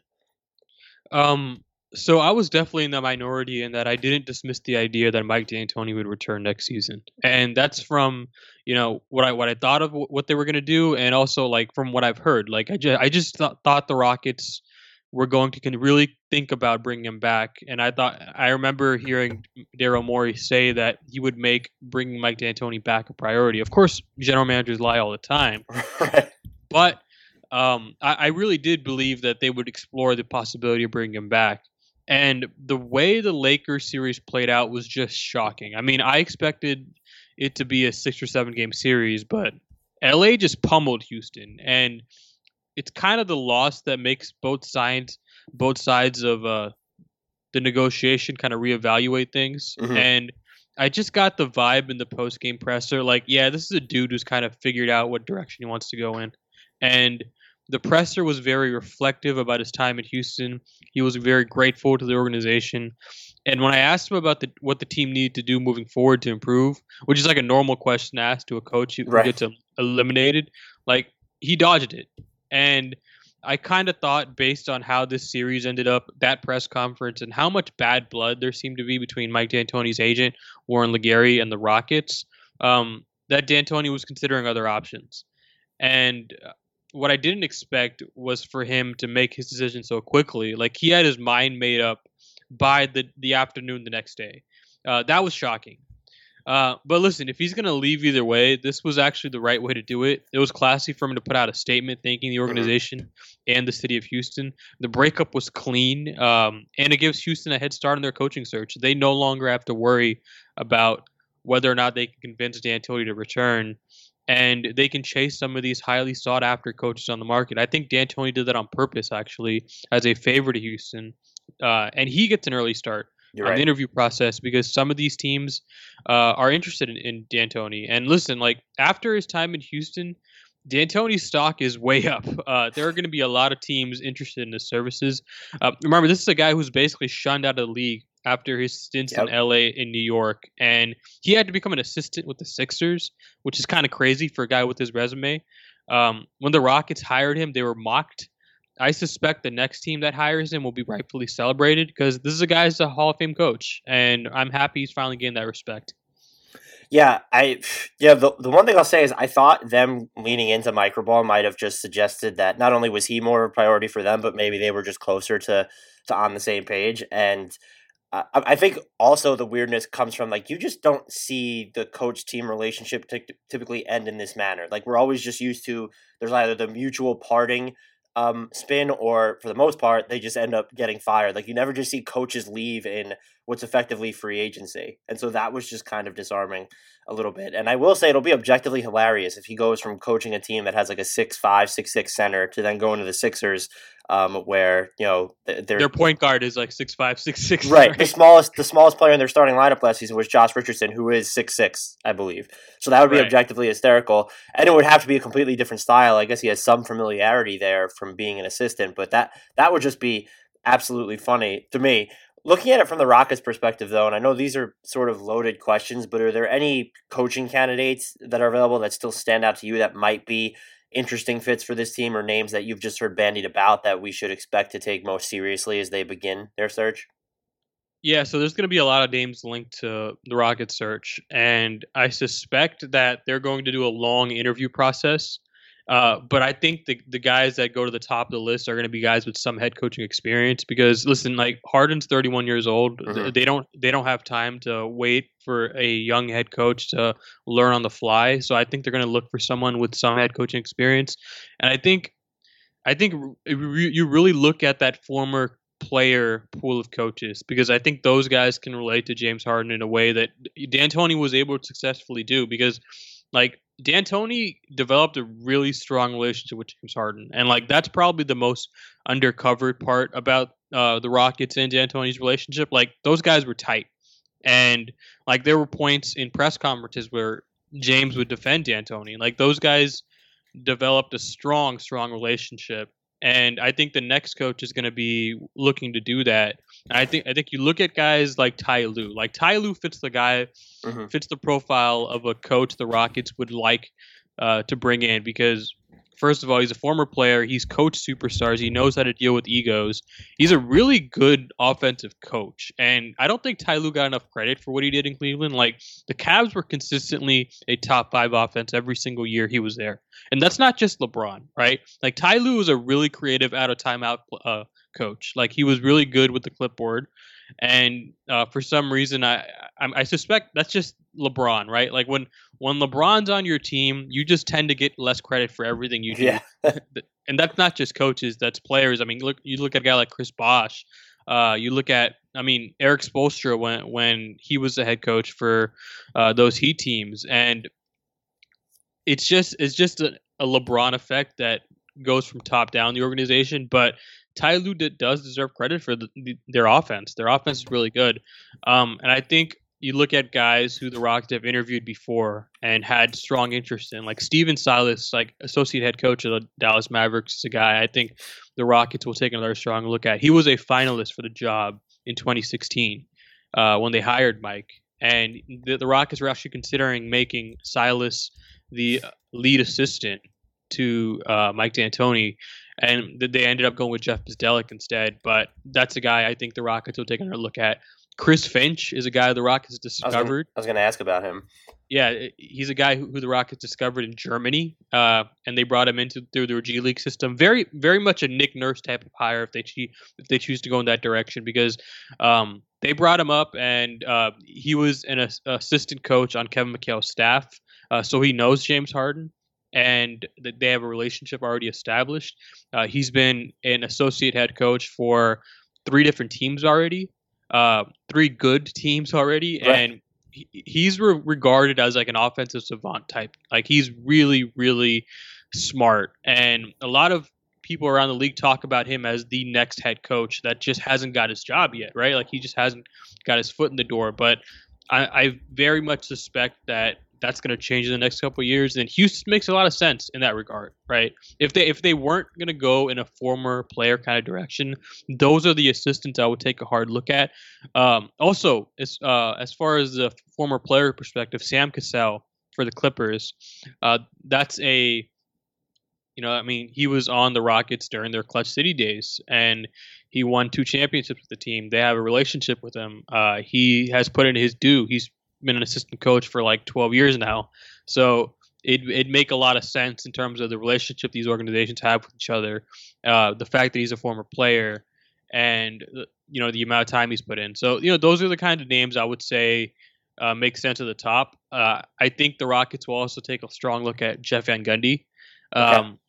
And that to me is the most interesting one, right? Like, I think people regard Jeff as someone who may be out of touch with the modern NBA, right? And I just don't think that's true. And I think Jeff is a guy who watches a ton of basketball, even to this day. I mean, when he was a coach, he was on another level, right? Like, I'm not sure people remember how neurotic Jeff was. Like, this guy lived in the film room and watched a ton of basketball. And I think you look at the rosters he was handed, right? Like, he had a roster with Patrick Ewing, he had a roster with Yao Ming. Like, these are rosters that can't play modern NBA offense. So I think it's unfair to regard him as out of touch. And if you look at the defenses that Jeff coached, he never coached a team outside of the top 6 in defense. That's insane. Wow. I didn't know that. That's a ridiculous. Like, that's 9 seasons. Not one of those teams outside the top 6 in defense. So from a defensive perspective, the Rockets could certainly use a voice like Jeff. I mean, this is a team that's been middle of the pack defensively the past 2 years. I think one of the big reasons they haven't been able to break through the conference finals again is the fact that their defense isn't as strong. So, yeah, Jeff is a guy that you just consistently hear attached to this organization every time there's an opening. And I think you look back at 2007 when the Rockets decided to part ways with Jeff. I think, listen, Morey was just 2 weeks into the job.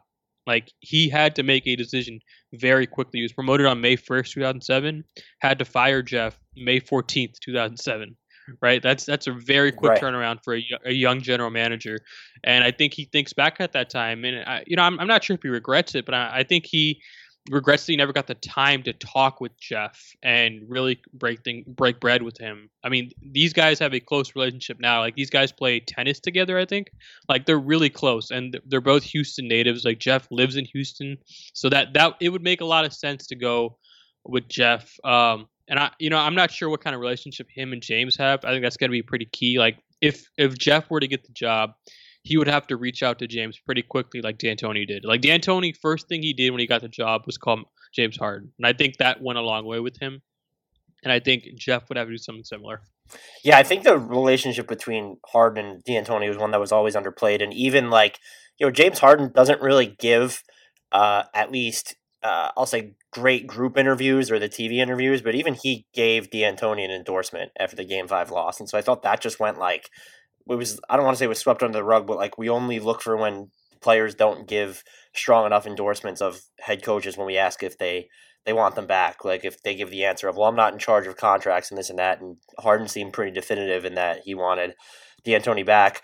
You mentioned a lot of interesting names there. And so, one, I agree with you on the point that I think Jeff Van Gundy is probably more interesting than most people give credit. He's different when he's sort of outside the ESPN broadcast. If you hear him talking on a podcast, or even at times during the broadcast, where it's like he doesn't seem like, there are just moments where it comes across that it feels like he hates the modern day NBA. And so I would laugh if he ends up coaching a team that's leaning all the way into micro ball, assuming they're going to stay that route. But he also, he knows his stuff, and you don't take the reins of a team as a head coach if you're not prepared to, especially now. And especially in a Daryl Morey situation where he's going to outline the style that he wants to play specifically, and then just try and completely run counter to it. And so I don't think he'd necessarily be a terrible choice. It would be interesting to see them go with a defense first head coach, because is their offensive ecosystem just so default because it has James Harden and that's really all it needs? I would say this. So if they do decide to go with a defensive first head coach like Jeff Van Gundy, I would look strongly at who their assistant's going to be. And I would look at Brett Gunnings, who's already on their coaching staff right now. That's a guy who's going to be a lead assistant in the next couple of years, and then a head coach. Like, he's on that kind of a track. He's extremely intelligent. He's been with 3 Rockets head coaches already, including Jeff Van Gundy. Like, he was on Jeff Van Gundy's staff, and he's still on the staff today. So that gives you a kind of insight in terms of how long he's been with the organization. So I would say you look at a guy like Brett Gunnings to be the lead assistant there, because he designed a lot of the offense under D'Antoni. So if Jeff is going to be the head coach, I would look at who that lead assistant is going to be as someone who kind of leads the offense while Jeff leads the defense.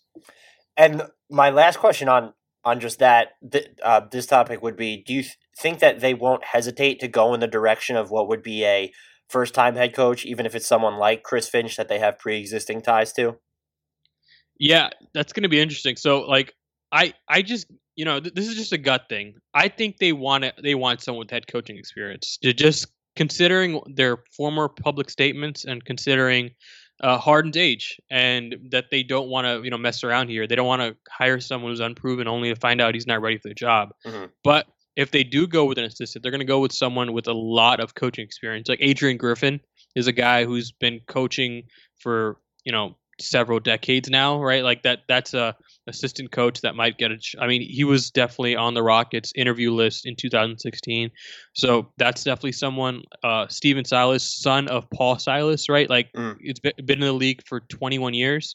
So if they go with an assistant, that assistant's going to have a ton of experience. And I think if they don't go with that kind of a route, I think they're just going to go with a former player. So either it's a former player turned head coach, or they're going to go with someone with a ton of assistant coaching experience, I would say, if you were to narrow it down. The most interesting name to me, and I honestly don't think they'll end up going with him, would be Sam Cassell there. And so if they were going to go with a first time guy, I kind of hope it's Sam Cassell. But their head coaching spot's going to be fascinating to watch. And I do agree with your point that it feels like MDA made this decision for both his and the team's sake. Now he should have his pick, or at least have a chance to interview for teams that before their vacancies fill up, and then it gives the Rockets a head start on. And good for him, man. He gets out and he has the most leverage now, right? Now he's not the guy who got fired, or he's not the guy who waited around for the Nope. Rockets. He's the guy who left early. And now every team in the NBA with the head coach opening is at least taking a look at D'Antoni, which is, good for him. Good for him. So the actual basketball stuff, looking at the players, a lot of people are spinning the second round loss as gloom and doom, and I'm just as sort of a harbinger that the Rockets need to do something substantial, or that they're missing this huge piece. Is that an overreaction given the circumstances where not only were you Russell Westbrook's dealing with the quad injury, but also just looking at the season in general, where it's just this unprecedented environment. You're inside the bubble. Everyone's been away from their normal way of life for so long. The season has dragged on for approximately forever. And so I'm wondering, is there an amount of leeway that needs to be given? Or do you, when you look at what happened with this team, who, by the way, was also missing Daniel House towards the end of that series as well, or do you look at this team and still say that, you know what, no, something's off with the way that it felt like I don't want to belittle a professional player's effort, but it just felt like they rolled over towards the end of that series. You look at this team and say, you know what, there does need to be a substantive change made. And I'm not talking blow it up, trade James Harden, because that's just not going to happen because of how good Harden is. And he doesn't necessarily seem unhappy in Houston right now, but looking basically at everything else, is this a sign that they need to make at least a semi-major move this offseason? No, you're not wrong about their effort in that series. I mean, there was a game where the Lakers had 52 rebounds and the Rockets had 26, right? Like that's just ridiculous. And I think language experts were having a field day in the last half of that series. And they should. I mean, the Rockets looked miserable, and it looked like the Lakers figured them out. As soon as they went with AD at center, they completely figured out the Rockets, and they were closing out on their shooters extremely quick. Like the Rockets were attempting 53s a game in the series before. In that series, they were attempting like 30, right? Like the Lakers knocked off like 20 attempts from their 3-point attempts, which is ridiculous. And as far as like a major change, yeah, I mean, it's totally in question, like not out of the question that they would try to do that. The problem here is, so Westbrook's contract is going to be difficult to move, right? Like if that's the kind that might be the understatement of the year. if that's the kind of change you're implying, like, listen, they don't have any draft picks, and I don't know what you do with that contract, right? Like I think you're stuck with that. Like Westbrook is going to be back next season. And as far as James Harden, he's 31 years old and he's a top 7 player in his prime. You don't trade those players when you have them in your organization, because listen, a rebuild is going to be solely dictated at finding another James Harden. So you already have that person in hand. There's no point in trying to go get that guy. And the roster is already very good. I mean, they may not be good enough to win a championship, but they're already very good. So, deciding to tear it down doesn't make a whole lot of sense to me. I think you look at guys like Eric Gordon and Robert Covington; those are guys with contracts substantive enough for major trades if they decide to go in that direction. They don't have draft picks, of course, so I don't know how they managed to pull that off. I think they'll definitely explore the trade market. I think you look at the draft, like the Rockets almost traded for Brandon Clark at the draft last year, right? They almost traded Clint Capella for the pick that ended up becoming Brandon Clark, and that's a deal that didn't end up happening. So if you look at when the draft comes around, that's definitely going to be a time where I would watch the Rockets as a team that may try to move up or try to get a pick and maybe use that pick as fodder for another trade. That's definitely something you have to keep in mind with the team with no draft picks. And, I think the coaching change is going to be a big part of that culture reset that we're talking about, right? Like the next head coach has to emphasize defense in a way that they're not accustomed to, because listen, man, like if you were to pin down one reason why they haven't broke through the last 2 years, like to the conference finals, it's their defense. Their defense has not been good enough. They're 15th this year, 17th the year before. Yes, they turned it on to a level we didn't expect in the playoffs, but I don't think you can break bad habits like that. I think those habits are built in training camp, and largely you are what you are by the time the postseason comes around. So, I think a lot of their defense, and listen, I'll admit I was wrong here. Like a lot of their defense is smoke and mirrors. Like I thought their defense was legit. It wasn't. And I think their next head coach has to emphasize that. As far as from a roster perspective, they're going to need to use their non-taxpayer mid-level exception. Like Tillman Fertitta is a guy who, for the most part, most NBA fans know who he is. And that's because he has not paid the luxury tax yet. And this is a year where it's put up or shut up. You know, like you bought the team 3 years ago, and you largely walked into a contendership position. And what contenders do when they're at the point where the Rockets are is pay the luxury tax. And I think if you look at what the Rockets could do this summer, I think the most significant move they could do to improve their roster is use that non-taxpayer mid-level exception to get a real player, like they did in 2017 when they signed PJ Tucker, right? Mm-hmm. To sign that kind of a player to a multi-year deal. And if it's a good enough player that's flexible enough and malleable enough defensively, he can really fit into your scheme of microball and your idea of switching everything. And I think you look at the kind of players I'm talking about, I'm really thinking of a 5 that can space the floor and switch on defense, which is extremely hard to find. Right.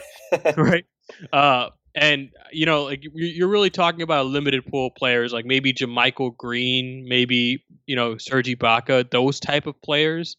And, you know, JaMychal Green's not even a 5, right? He's would be one in this system. So those are the kind of players I think the Rockets should search for with their non-taxpayer mid-level exception. And it's going to be tough. Those players are going to be highly, highly sought after.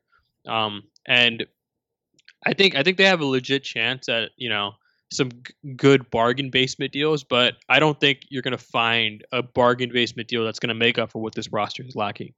Yeah, there's the free agency market's really tough to read. I mean, like you mentioned JaMychal Green, who's like a siren song for me, and he has a player option for $5 million that I'm not even sure if he should decline. Like I'm assuming he'd get more than the mini MLE, but like I don't know, just because this is such a cap poor market right now, and I would think that means you should be able to maybe, you know, you'll get a bigger bang for your buck if you're using the non-taxpayer mid-level like the Rockets, but then also that's roughly the money that 2/3, if not more, of the league is going to be working with as well. And so that makes it really confusing to iron out targets. But, you know, so you delved into like 2 of the next topics that I was going to talk to you about. And so if one, I guess, before asking you about like a certain player or anything is, do you expect them, like per the report, no matter who the head coach is, like to really stick with this microball model?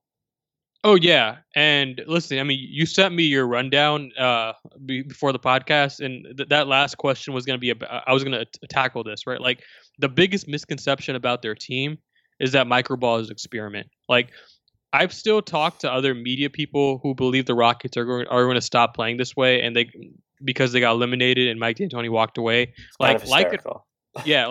Like it or not, like they're bringing this brand of basketball back. Like they might make some tweaks to the roster to better accommodate it. They might get bigger, but bigger does not mean like a 7-foot center. Bigger means like a 6'8", 6'9" foot forward, right? Mm-hmm. Which would be bigger technically because they're that small, right? And that's what I would look to. I don't think they're gonna get, you know, someone like. I don't know. I can't even think of a center on the free agent marketplace right now. But I don't think they're gonna look for a traditional center. I think they're gonna go for someone who is malleable defensively, fits into this scheme. And you look at the way Russ likes to play.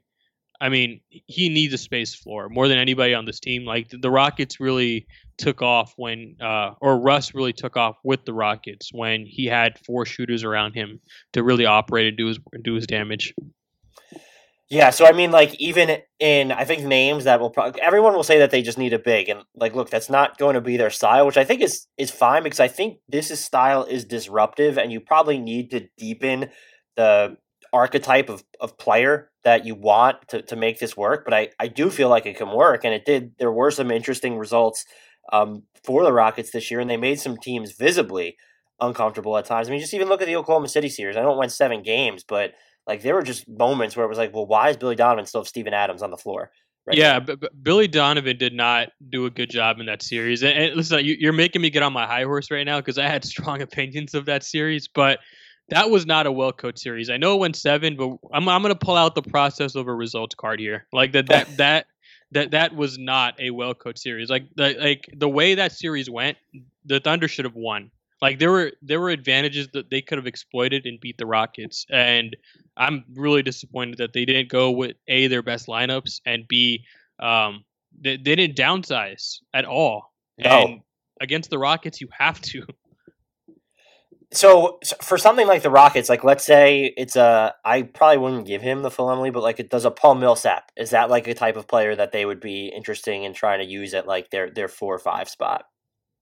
Yeah, that's interesting. So Paul Millsap is definitely someone that would kind of fit this kind of a system, but like Paul Millsap's probably not going to start for the Rockets if he were to like. So that's what's most interesting to me. So like if you look at Paul Millsap at this stage in his career, like what does he want? What does Paul Millsap want? Because if he wants to start, I can tell you right now, Denver is not starting him next year. They got a nice player in Jeremy Grant that fits much better with what they want to do. Mm-hmm. And I think if you're Paul Millsap, you really have to reevaluate some things in terms of what kind of role you have with your current team.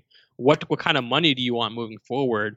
And can you take a step back in both of those regards? Because that's kind of the ideal path for Paul Millsap moving forward in terms of if he wants to maximize his championship winning window. A player that this is just, it's not even a suggested target because they can't get him. My guess is that he'll get more than the MLE, and he'll probably get it from his incumbent team. But Jay Crowder is a player where you look at and it's like, how has he not played for the Rockets already? Yeah, that's interesting because Jay Crowder was a guy who just looked not as good like 2 years ago, right? Like this is a guy who value completely fell off a cliff until he got to Miami, and Miami really revitalized him from a player perspective. And I don't know, I kind of like where he's at. Like if I were Jay Crowder, I'd try to get back to Miami, and the Rockets could definitely use a player like that. But I don't know if Jay Crowder would want to leave his current situation. I mean, listen, like the Heat might make the finals. Like we're in uncharted territories right now. Like we have a legitimate chance to see a Nuggets Heat finals. Like that's you are making the NBA offices shake right now. Adam Silver's going to make a call if it looks like we're getting Nuggets Heat. Yeah, I mean it is crazy. Full props to both of those teams for having the postseason they're having, but I mean if the Heat make a legitimate push to the finals, like I don't know why Jay Crowder would want to leave that situation, I think the only scenario that I could see, because I absolutely agree with you, just he's been shooting, like he's had good shooting seasons before, but since he's been to Miami, he's been just lights out.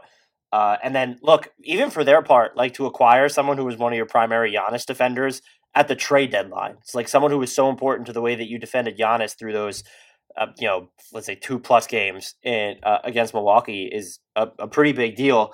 But I think the pathway would be, let's say Giannis doesn't look like he's going to sign his Supermax. Not saying he's demanding a trade, but if he's still in play for 2021, maybe Miami really wants to conserve cap space, at which point would Jay Crowder and even Dragic would fall into this discussion of, are they willing to come back on bloated 1-year deals, or someone like Crowder who is on the wrong side of 30, unless you're giving him, $25 to $30 million to come back, or is he going to want, maybe if you threw a 4-year offer at him, to leave? But the kind of curveball, you already mentioned this, is they might make the finals. And so that just upends, everything. Like that's sort of a situation where it's like, well, you bring everyone back and you figure it out later if you need to get Giannis. And so he would be certainly out of play. In my mind, if he becomes in play, that would absolutely shock me.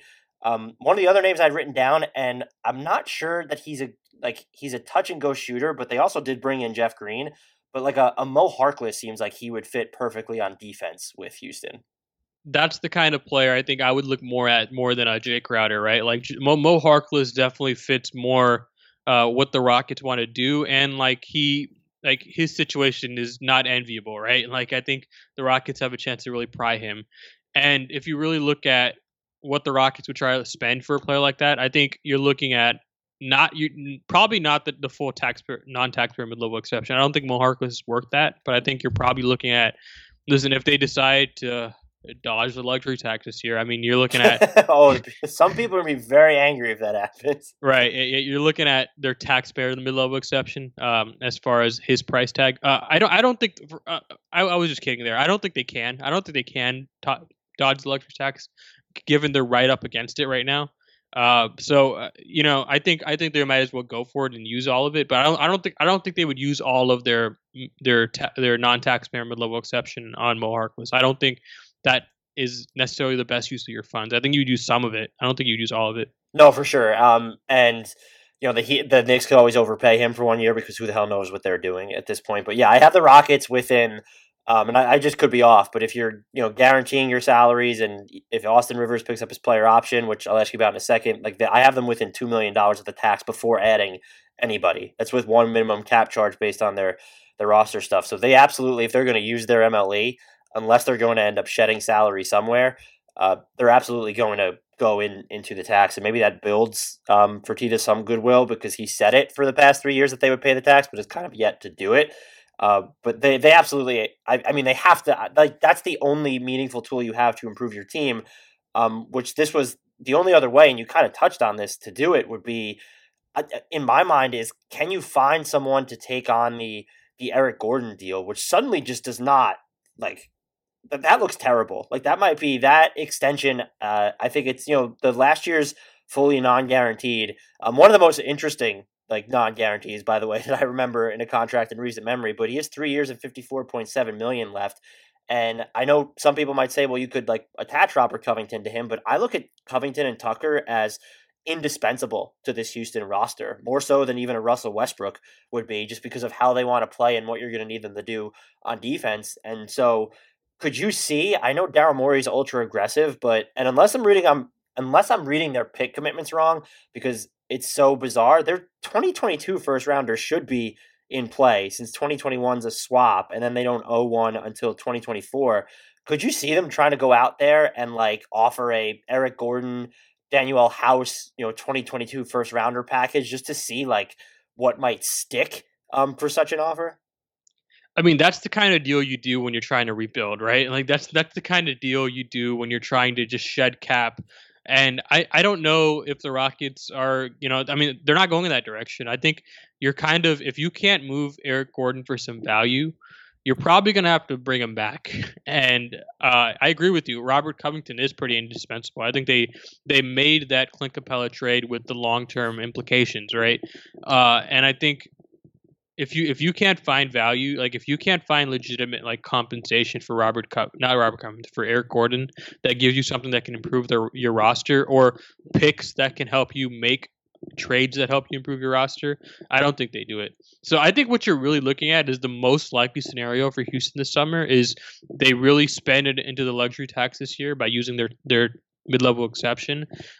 They use every tool available for them on the trade market. At least they try to, and they bring in a new coach, right? And I think that's probably what you're looking at. It's boring, right? It's not exciting, but I think that's probably the most likely scenario for the Rockets. Well, I wasn't even talking about trying to dump his money, but it was is that to see what kind of value you can get. Let's look at a rebuilding team like Chicago, where if they have a chance to get a first round pick in 2022, and they can talk themselves into saying, well, if the protections aren't too heavy, who technically knows where the Rockets will be at that point? And so if you can turn a Gordon, and there would need to be filler there. I don't think Gordon and House alone work. There might need to be another small contract, but you could guarantee Chris Clemens. And what if you can get an Otto Porter for that package? Is that a type of deal that they would consider? I know people have mentioned there's framework where you could get Al Horford, but I don't think he has some switch on defense still, but I don't really think that he in the most literal sense of the term, he doesn't fit micro ball. But even looking at, if you want to forget about his size and look at his play style, I just really don't think that he fits that mode. And so I'm wondering if if they can get an Otto Porter Jr. in exchange for, they're dangling that 22 first, then they're just using Eric Gordon's money as an anchor, if that's the type of framework that they might consider at this juncture. Yeah, that's interesting. Otto Porter, huh? So, I mean, I guess the question you ask is who fits better for this specific Rockets team, right? The idealized version of Eric Gordon or the idealized version of Otto Porter, right? Because both of those guys haven't played up to their idealized versions in the past couple of years, right? And I don't know. Honestly, those guys are both at their peaks pretty good players and they both fit into this framework. I think if you can find a way to pry Otto Porter, I think, yeah, that's definitely a deal that you'd consider, right? I don't see. Where would you play him though? Okay, so like, I suspect that Eric Gordon was going to start next year, right? If you get Otto Porter, right, you're bringing in James Harden, Russ, PJ Tucker. Those three are starting for sure, right? And I suspect Robert Covington's going to start there. So you think Otto Porter just becomes a fifth starter in that situation?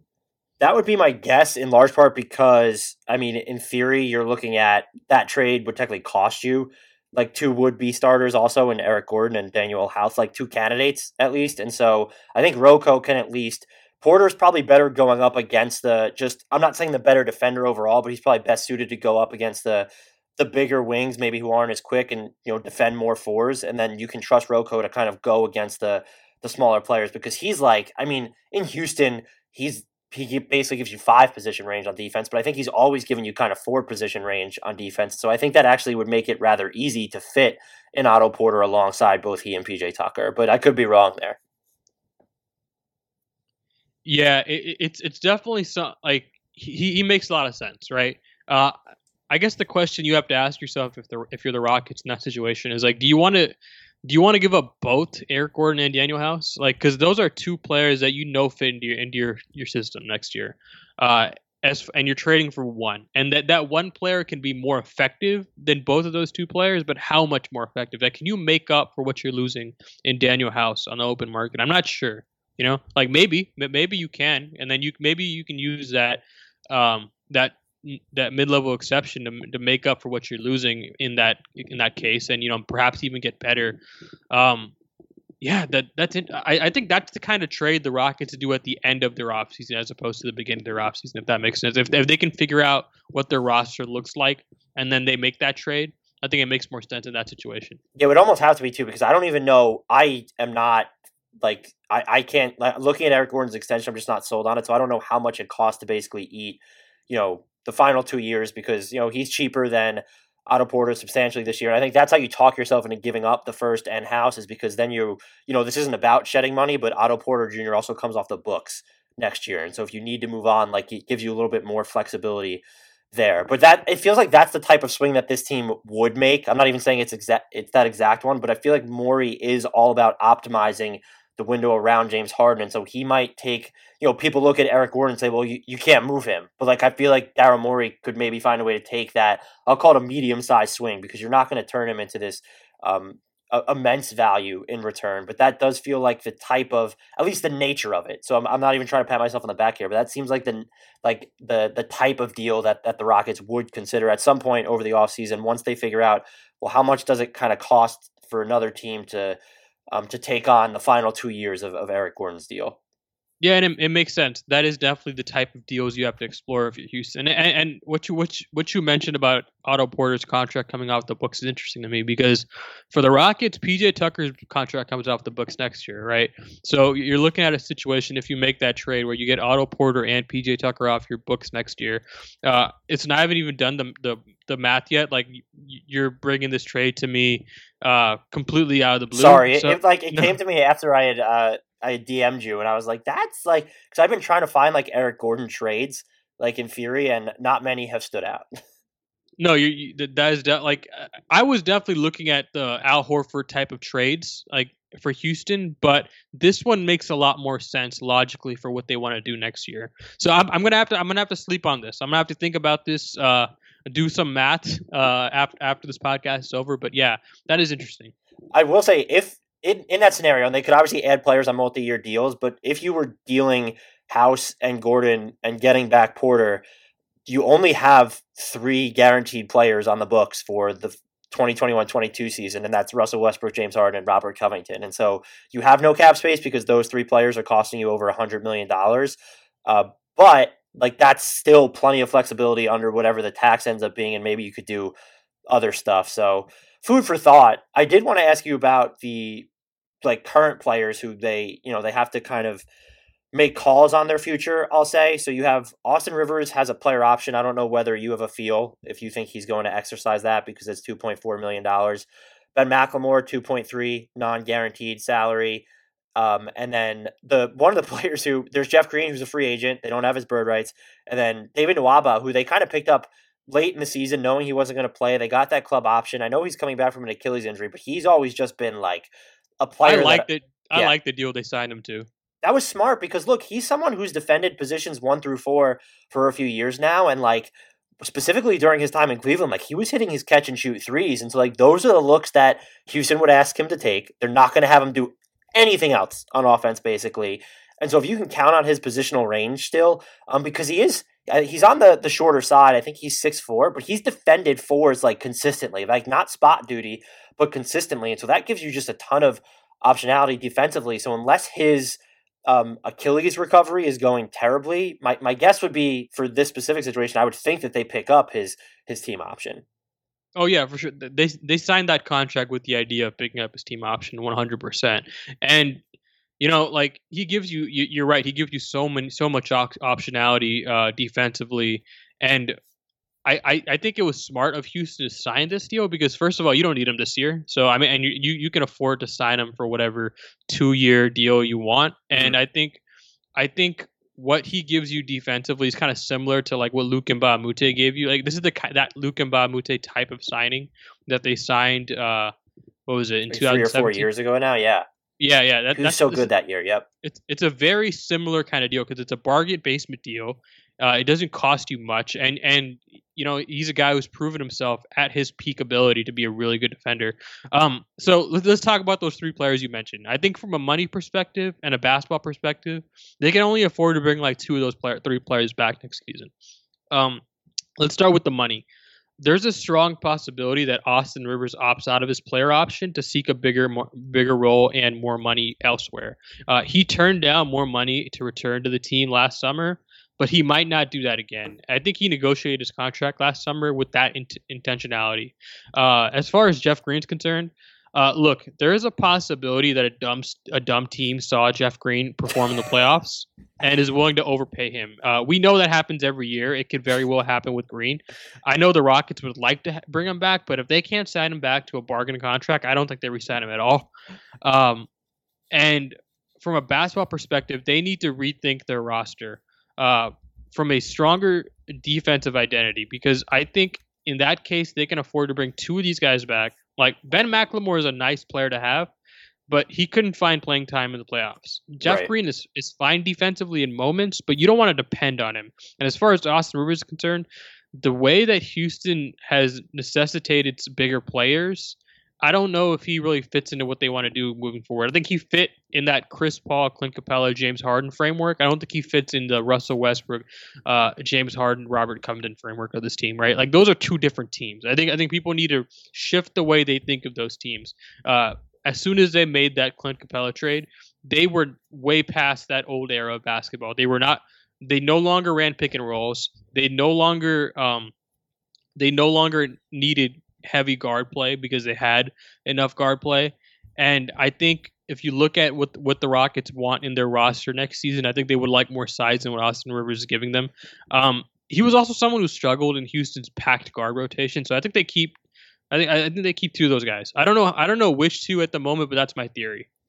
I guess if you move Eric Gordon, Austin Rivers becomes more of just like a no-brainer fit there, but there's still he would be the one that I would be worried about cost the most. I mean, look, they could just keep guarantee Ben McLemore's $2.3 million salary, and so maybe that's just a move they make because that's still relatively cheap and not immovable if you need to go that route. If you're hard up for roster spots, obviously, then that's something to consider. But Rivers with the player option, he did shoot over 36% on pull-up threes this year. I could see I don't see him getting a huge money deal, but if you have to tap into your mid-level exception to keep him, I don't necessarily know if that's going to interest the Rockets at all. And there could be a team like Philly, I think, could really just use him because he's someone who's okay doing anything off the dribble in the half court. It might be a mutual parting because, you're 100% right. More teams can use Austin Rivers than the Rockets can use him, right? Especially if they bring Eric Gordon back, because then you're talking about bringing back that packed guard rotation where Austin Rivers just gets lost in the weeds a little bit. And I think Ben McLemore is definitely the kind of player for that option. I mean, it's so dirt cheap that it almost doesn't matter if you can't play him in certain matchups. It's just, why not? Like it's just a roster spot at that point, and it's not like you're finding like 8 players this offseason that you can't fit in Ben McLemore into your framework. So I think it makes sense to bring him back. And Jeff Green, I think if teams don't overpay him, I think he's a fine player to bring back for a cheap deal. He's not like I'd probably just say veterans minimum. Like I'm not even using like biannual. Like if they can finagle it, like that's too much money for me. So since we already talked about what was the most undercovered aspect of this team, is there anything that I left out you wanted to talk about? It's funny we didn't touch on like Harden, Westbrook that much because I just feel like it should just be known that they'll still be there. I guess my one question would be that without the Russell Westbrook trade has been relitigated to no end. Do you think Houston still gets to this micro ball model if they never make that deal? Like, or do they get to the point where they feel like moving Clint Capella is a necessity and then go down this route? And have you given any thought to would they have looked a lot better if Chris Paul is the point guard in this situation instead of Russell Westbrook? Yeah, what a great question.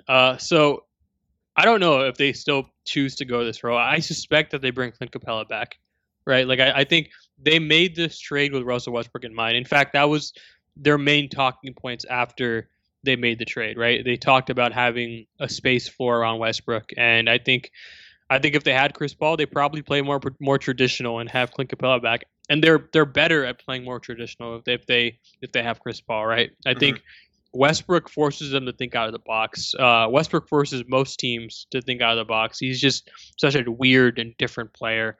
Yeah, I mean, it's definitely one of those things where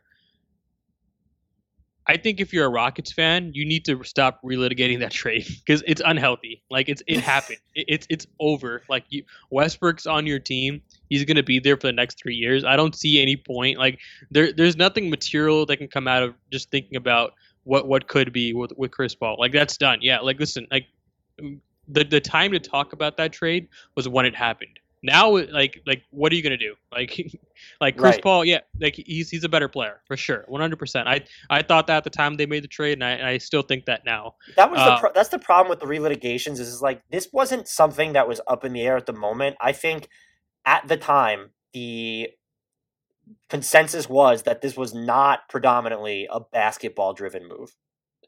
Yeah, for sure. I think if you look at the way their playoffs ended in 2019, there was definitely something that happened. And, nobody's been able to properly ascertain what exactly happened between Chris Paul and James Harden, but they were cool up until Game 6 of that Warriors series. And then during Game 6 and then afterwards in the locker room, there's something happened. Some sort of verbal altercation between the two players. And then they came out in separate press conferences, right? So you can definitely make the logical conclusion that was not a basketball decision. That was definitely something that they made knowing that these two players couldn't be together for the next season.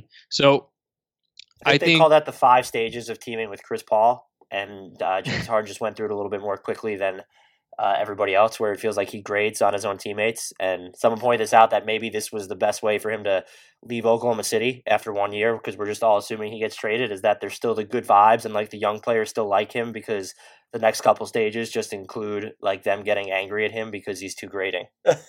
Yeah, so I have a question. So where does Chris Paul go from here, right? Like, because I think the logical conclusion is he goes to a contender like the Bucks, right? But I don't know if the Bucks necessarily want to do that, right? Like, so I think they're, like as bad as they looked in the playoffs in the second round, right? Like, I think they're still better off with Chris Middleton moving forward for the long term.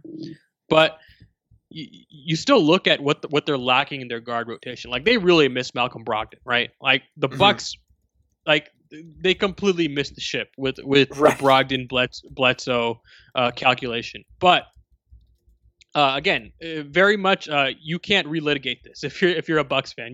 This happened. It's over. Like you don't have Malcolm Brogdon anymore. Eric Bledsoe's on your basketball team. So what do you do moving forward? Do you try and go for a player like Chris Paul? Because Chris Paul, I still think, has at least 1 or 2 more good years left in him, and his contract expires after 2022 or 2021. When does his contract expire? 2022. Chris Paul's?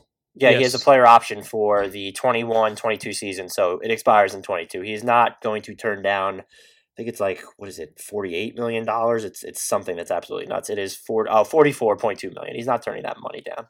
So it's not crazy to have him for a 2-year rental, right? If you're not giving up too much, like Chris Paul is better for your team for the next 2 years. And you can shed his contract after those 2 years, and then you can figure out what you want to do from there. But I don't know. Like, do you think the Bucks explore that kind of a rental, or do you think there's another team out there that would really suit Chris Paul? I think there are actually plenty of teams that could probably talk themselves into it. I don't know if the Bucks will, because they're kind of in the like Tillman Fertitta situation where it's like they said they've paid the tax, but like let's fucking see it first. And there was the report from The Athletic that they're not interested in Paul, and I get the price point. What I think people are underselling here for the Bucks is that I would even have cause for pause with this. Everyone thinks it's so easy just to match the salaries for Chris Paul. It's tough. Milwaukee isn't going to want to give up Bledsoe, Lopez, and George Hill in that deal. That's 3 major rotation players for one. I don't care if Chris Paul's in his prime.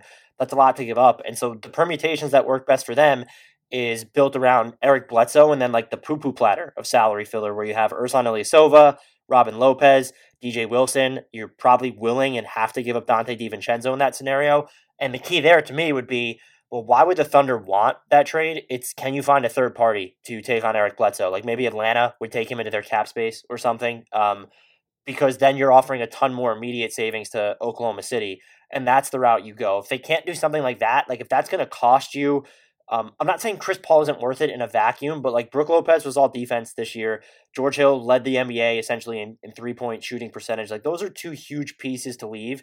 And they're also 2 of the Bucks' most important shooters. Lopez didn't shoot it too well for most of the regular season, but his volume matters. And so to remove them from the rotation, I know center value is kind of easier to approximate on the free agent market, but I think that you need to go for the Bucks. They would need to be able to get Chris Paul in that type of scenario where they're only giving up Bledsoe as opposed to Lopez, Hill, and Bledsoe. And look, I don't know if teams, it's the money that's going to concern teams the most. Chris Paul is 2 years and $85.6 million left on his deal. We're dealing in a mid-pandemic world. I was about to say post-pandemic world, but like where we haven't had gate revenue for these teams in forever. There probably won't be gate revenue for most, if not all, of next season. Who's willing to bite that bullet? Because I think Chris Paul is worth it. And like, you look at other teams, Miami probably doesn't come into play after this season unless, again, they know that Giannis is outside the realm of possibility, and even then they might just pivot to an Oladipo type of situation. I think, look, people have mentioned the Clippers might be a worthy if they're willing to go. I think it's Williams, Beverly, Zubats, and Magruder will get you Chris Paul back. That's a team that I think should actually consider something like that. We know what that. Picks do they have to trade for Paul? I'm sorry, what was that? What picks do they have to trade for Paul? I don't. You would probably have to. They don't have picks until 2028, and so you have.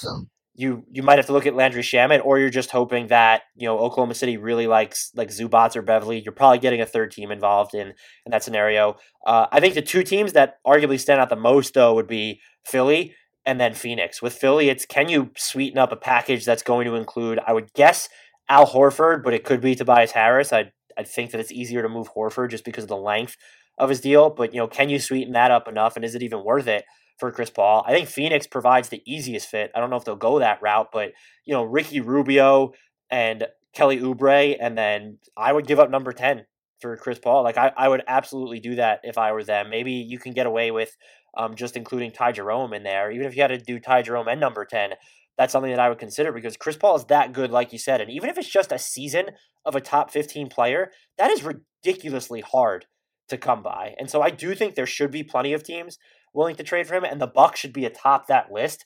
I think the money is what's going to give teams pause, and it's I'll spend billionaires' money all day. I don't care. That just wouldn't give me reticence. His price point, it just absolutely wouldn't. Yeah, I guess the question you have to ask yourself if you're Milwaukee is how quickly can you replace Brook Lopez's value, right? I think you're already replacing George Hill's value in that you're getting Chris Paul, right? You're getting someone who George Hill and Bledsoe. I think Chris Paul is more valuable than both those 2 players combined. The tricky part is how do you replace Brook Lopez's value? And another question you have to ask yourself if you're Milwaukee is like how much value does Brook Lopez provide you in a postseason setting as compared to a regular season setting, right? Because I think you're starting to find this out in the playoffs. Like, switchier teams seem to fare better in the playoffs, and Miami's, an A1 example of this, right? Like, and it's not to say drop back defenses can't succeed. I mean, look at the Lakers, right? Like, it's not to say those type of defenses aren't effective, but I think Brook Lopez isn't as malleable as like the kind of center you would like to have in the postseason. So I don't know. Like, that's a tricky question if you're Milwaukee. The Sixers are definitely interesting. I think they really miss Jimmy Butler. Watching them in the playoffs, like, they need someone who just takes control of the offense, especially in fourth quarter situations. That makes a lot of sense. If the question is, like, how much are you willing to give up? Obviously, who are you willing to give up? Phoenix is definitely interesting too, because pairing Chris Paul next to Devin Booker just makes a ton of basketball sense. Even if that's a temporary fit, like, that gets you, probably to the playoffs next year, right? And for Phoenix. And my thinking here was, like, look, the 8-0 bubble vibes, like, maybe those are real, but you're, like, in this weird position where you're not a guaranteed playoff team, and, like, any sort of substantial move that eats into your younger core, like, that could end up setting you back. And so if Chris Paul is someone that you can get where we know Booker's not going to be involved, but, like, if you're making a big swing, theoretically you need to make an Ayton, a Mikal Bridges, even a Cameron Johnson available. And if you're able to get Chris Paul without including those three players, I think that's what makes that so appealing to me, is that you're getting that impact without really mortgaging your future. Because how important is Ricky Rubio and Kelly Oubre Jr. to your future? You can argue the number 10 pick is, that's something to give up. But, like, this year's draft class, you're probably not going to get more than a complimentary player there anyway. And so I think at this point it's fair to consolidate, but you need to do it within reason, because you don't know if you're that surefire playoff team. I think Chris Paul gets you there. And again, aside from the actual financial cost, I just don't think there's this huge opportunity cost when you're looking at, like, the asset equity you'd give up in a hypothetical Chris Paul trade. Now, if you're just in love with Ricky Rubio and Kelly Oubre Jr., it's different, but Chris Paul is way better than Ricky Rubio, and I think that Oubre has proved Oubre's pretty good. He's good, but he proved replaceable to me, because you put Cameron Johnson in that starting lineup and you hummed, and then Dario Saric off the bench as more of a shot creator just makes too much sense. And so that kind of leaves, I won't say Oubre in lurch. He could still help this team, but I don't think he's, irreplaceable by any means. And look, you have to worry about paying him in 2021 anyway, when he's going to be a free agent. No, you're right. And, this draft is pretty weak too. So that 10 pick is not going to be pretty valuable for you. And, like, I think Chris Paul is value for the next 2 years.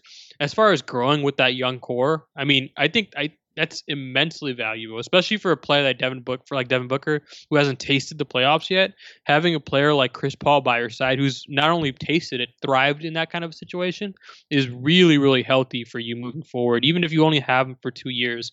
I think it's the kind of buy that makes a lot of sense. It's kind of like, in a different way, it's kind of like the Jazz buying in on Joe Johnson for right. Like, it's obviously two different situations, but it's very much like that. Like, having that kind of a closer in your midst as you try to make your first playoff appearance makes a lot of sense. Yeah, look, you mentioned the Jazz. I think the Mike Conley plus sweeteners for Chris Paul trade is staring them right in the face too. One, it's hysterical how all my even team-oriented podcasts, that this is at least tangentially related to Chris Paul because it's the Rockets, but everything just comes back to a Chris Paul trade at this point. I absolutely love it. But Salman, I really thank you for giving me so much of your time. This was a great discussion. The Rockets are clearly one of the more fascinating teams to watch during the offseason, and just given that Daryl Morey's in charge, even though they seem so inflexible on their books, you almost have to prepare yourself for just anything happening. Like, no, they're not going to acquire another star, but it just feels like, look, we saw Chris Paul flip for Russell Westbrook last year. Like, anything is possible with this team. So I look forward to seeing what they do over the offseason. And if you guys are not following Salman on Twitter, please remedy that immediately. He can be found at Salman Ali NBA. That's at SalmanAli NBA. Does great work. Fantastic podcaster. Does great coverage for the Rockets over at ESPN 97.5 and Broken Record Style. Thanks again so much for coming on, Salman. I really enjoyed this talk. For sure, I did too, man.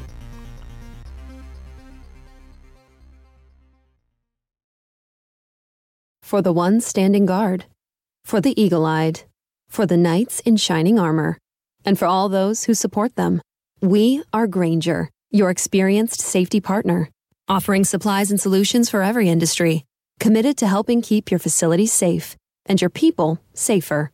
Call, click Grainger.com/safety, or just stop by. Grainger, for the ones who get it done.